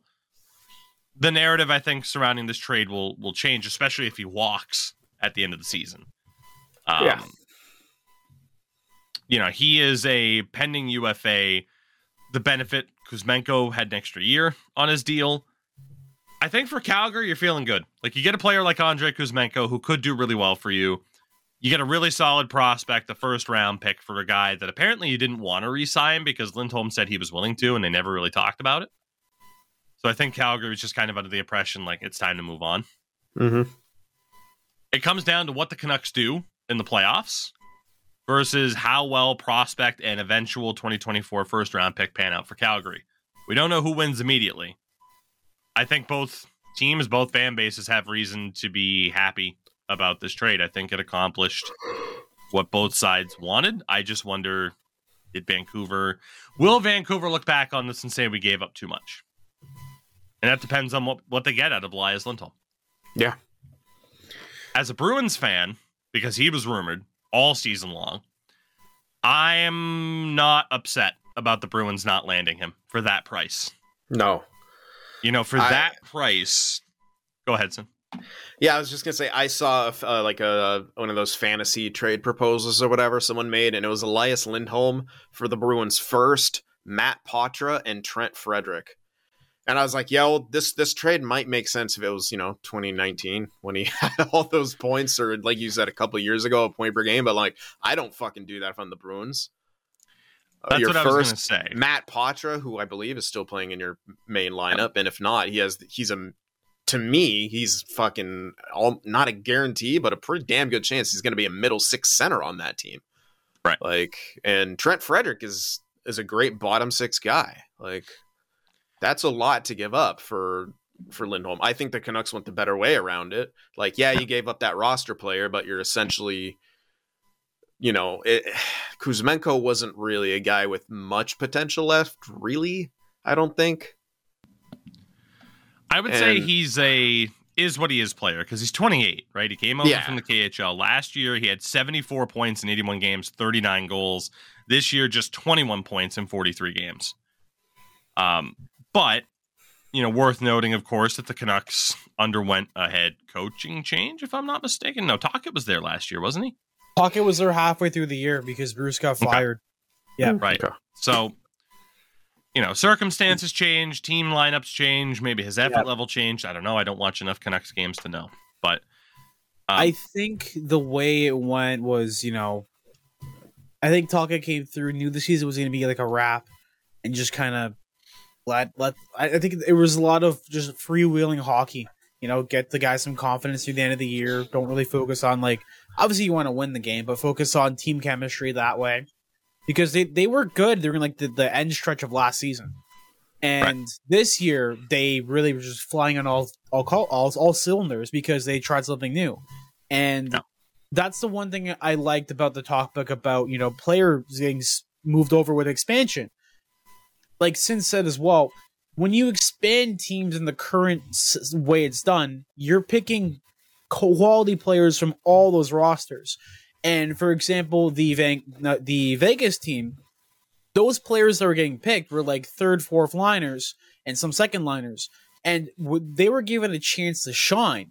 Like William Karlsson was not a star player on Florida, and then when he went to Vegas, he flourished. He's like still their all-time point getter, like for Vegas for their franchise, and.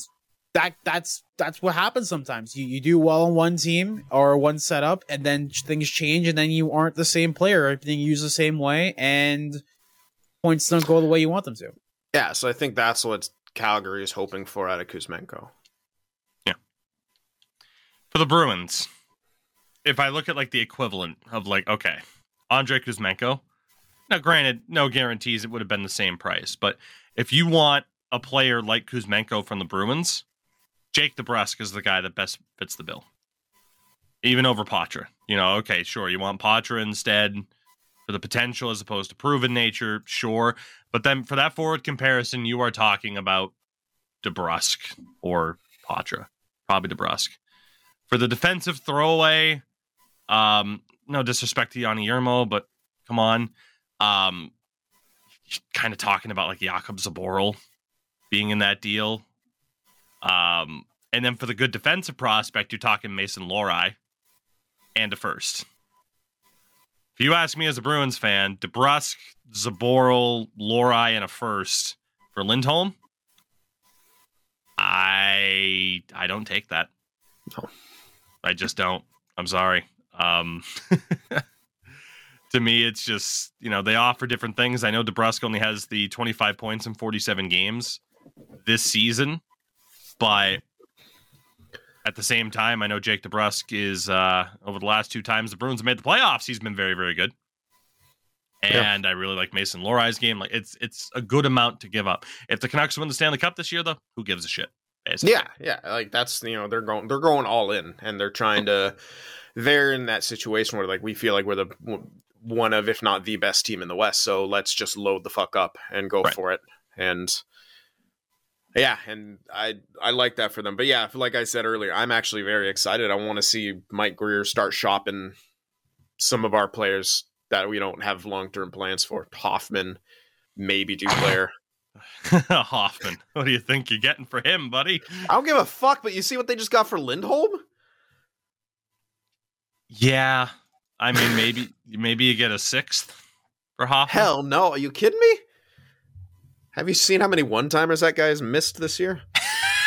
Oh. No, I'll give you a sec. I'm gonna pull. He's been doing slightly better. God, I have not his point by much total here. 18 points in 49 games, 8 goals. Yeah. That's worth at least like a second round pick, right? You never know, dude. Like, here's the thing. Like, if you're good at your job, you make the argument like, "Hey, man, he's a good shooter. You need a third liner? Give me a second." Like, this is a veteran presence on my team. We like him training these young guys. You got to upsell, obviously. Now, is he worth that? Hell no. But Lindholm's not worth all of that for a rental. No. So this sets the market. And then if you're a GM, you can, okay, well, look what happened over here. Are they a similar player? No, but you got to try to upsell. So there's a few different guys who the Sharks could let go. I mean, Jan Ruda, who isn't going to want a shutdown defender who plays right side? I don't want him. Why? Well, okay. Fuck you. Sorry, I'm not helping your cause here. You're not, but you're because you're thinking about it from a not NHL GM perspective. Every single fucking time, people want veterans and they want like right shot defensemen. That's fair. Well, speaking of that, then really quickly in terms of defensive prices, the last thing to talk about here, even though he is a left defenseman, but the last thing to talk about here is the other trade that went down. With the Montreal Canadiens acquiring a first-round pick and a conditional third. That'll be a third no matter what. It depends on the year. But a first and a third for Sean Monahan. Mm-hmm. Monahan off to the Winnipeg Jets. The Habs get a first and a third. Kent Hughes, the GM of the Habs. Holy shit, this guy. Trading away guys that want to be there too. Right now, it's recency bias for sure. But in terms of being happy with the GM that you have, Habs fans have to be towards the top of that list in terms of fan bases that are happy with their current GM. Kent Hughes has been on the job for just about 2 years now. In that time, he pulled off, some minor trades, but the bigger trades here. Sending Tyler Toffoli to Calgary for Tyler Pitlick, Emil Heineman, a first-round pick that became Philip Mazar, and a fifth-round pick that became Yevgeny Volokin. And there was another conditional pick that didn't come to fruition.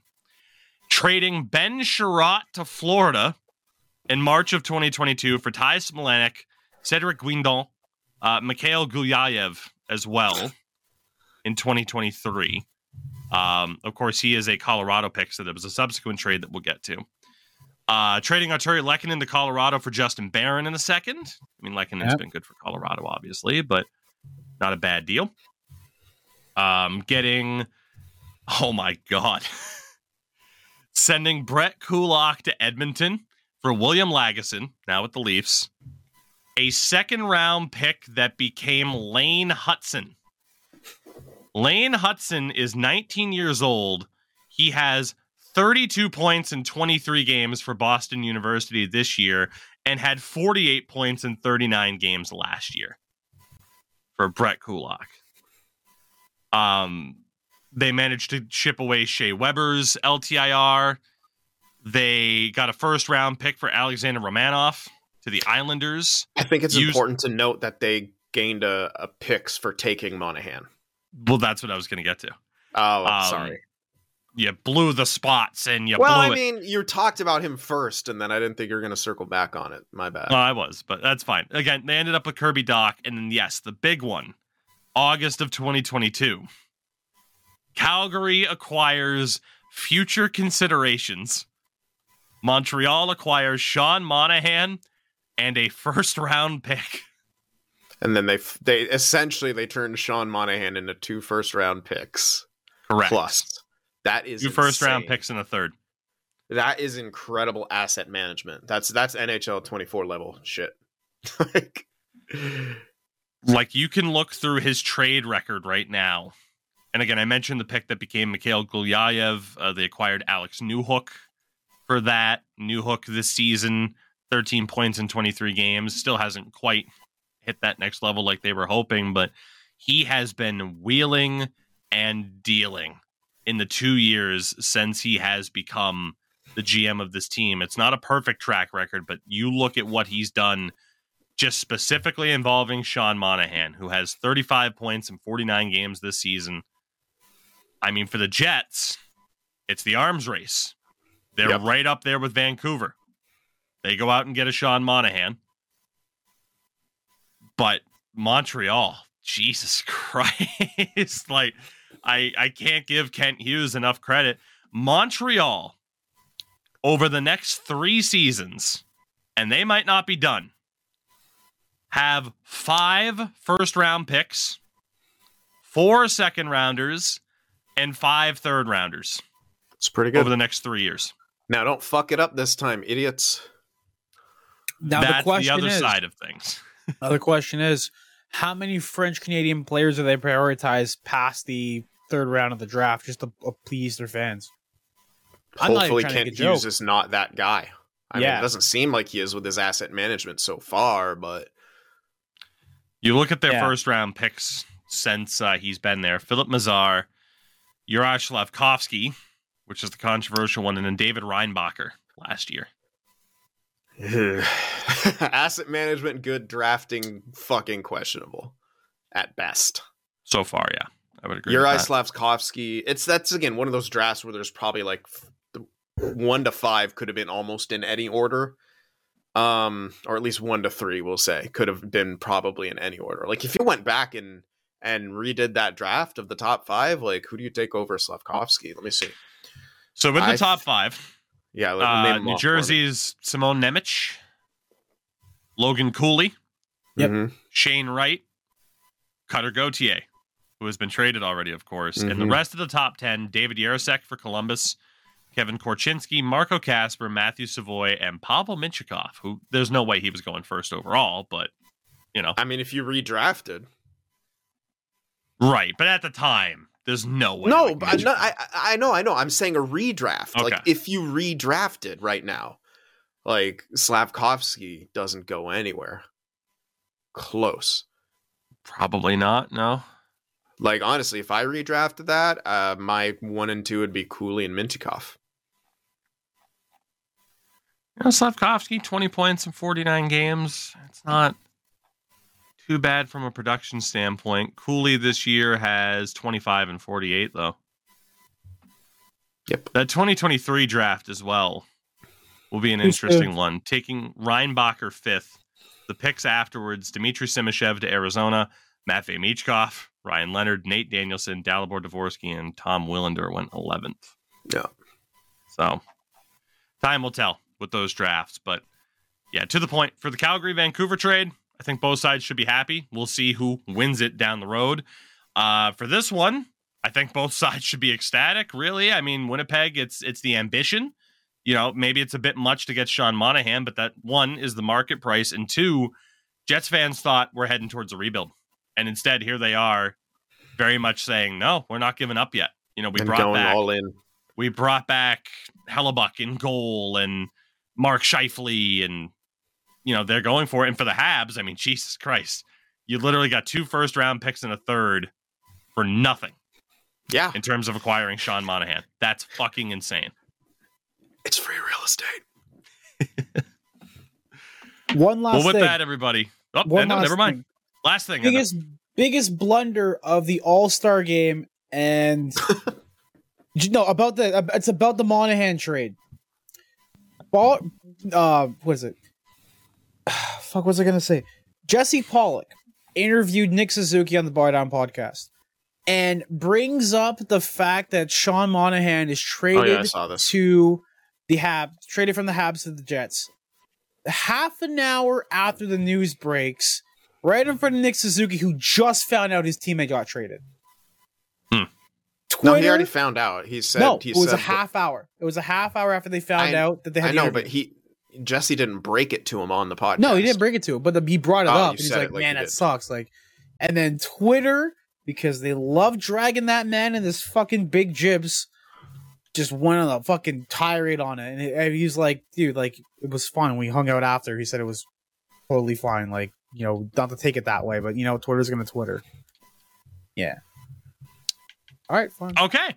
Yeah. With that said, everybody, thank you very much for listening, watching, supporting another episode of the Tougie Say podcast. We appreciate your patronage. We will be back likely next week. Again, we've kind of shifted into that one a week. I mean, Sin's 9 days out from heading back to Finland. Yeah. So he'll be disappearing on us again, which means you'll get more episodes like the last one where Endo and I. By the way, I leave on the 13th. Oh, 13th. Jesus. Yeah. Yeah, well, because I arrive on the 14th. Oh, it's a jar of preservatives. It's that time change in the travel time. Ugh. Imagine. Endo, what do you have going on, my friend? Recording some beer league stuff. Talking about my rent-a-goalie experiences. This entire weekend, like I've said, I've been networking with people, getting information, getting whatever.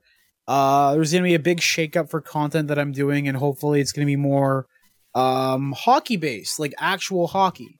I figured I'm a beer league guy.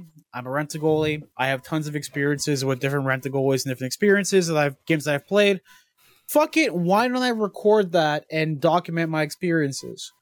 Because every single day I'm on the ice, and it's a different experience, and it's a different story I can tell. So I'm going to do that. Either it's going to be weekly episodes or culminating an entire week of hockey, or it's going to be like every third day or something like that. I'm not sure if I'm going to summarize a whole week into one day, or if it's going to be like one day out of the week. I can just record and go through with it. It's a good idea. I told you to lean on the whole rent-a-goalie thing a while ago, whether it be the online content or whatever else. So yeah, a unique experience and viewpoint that you have. It's definitely something. I was brainstorming ideas with people, and they're like, you should do that, like, without a doubt. Like, you put stuff out like that, I'll definitely make sure to get people's eyes on it. I'm like, well, fuck. I'm glad you had to hear it from someone other than me to decide it was a good idea. Thanks. Yeah, no, the entire weekend, it was basically just, like, brainstorming and trying to figure out if I can get, like, a deal on getting certain gear and all that stuff, and yeah. We talked about this like a year ago. Yeah, we talked about it. Yeah, but when people are willing to give me free shit to get this stuff started, then I start moving real quick. Oh, okay? Like Tougie wouldn't have promoted your shit? You would not. Disrespect. You would not pay $400 for a fucking lav mic that I could have set up. You would not. So who's paying for it then? No, it's not me. He would have promoted. Then who is? I'm not What's saying one of your new friends? I'm not my new friends. It's a business decision. It's a business move I'm making. Big okay, Mr. Business over here. Mr. Sin, Business. Huh. what do you have going on? Yeah, I got Draft Glory on my channel. I don't know what else I'm gonna do. That's what I got going on. Hopefully getting more stuff pre-recorded for my trip. Mm-hmm. And it's a great way to stay in shape. I was just about, you son of a bitch. Catch us on the Twitch side of things. Still playing a lot of NCAA football, as well as a lot of FIFA Pro Clubs now that the hooks are in for Sin, of course. I'm playing today, no matter what. There you go. And to end the show, a big shout out to Boston Bruins goaltending prospect who was WHL Goalie of the Week with back-to-back shutouts. Shout out to Reed Dick. His name is Reed Dick. The cock of the walk. The future goaltender of the Bruins once we trade Jeremy Swayman to San Jose. Reed Dick. Shark.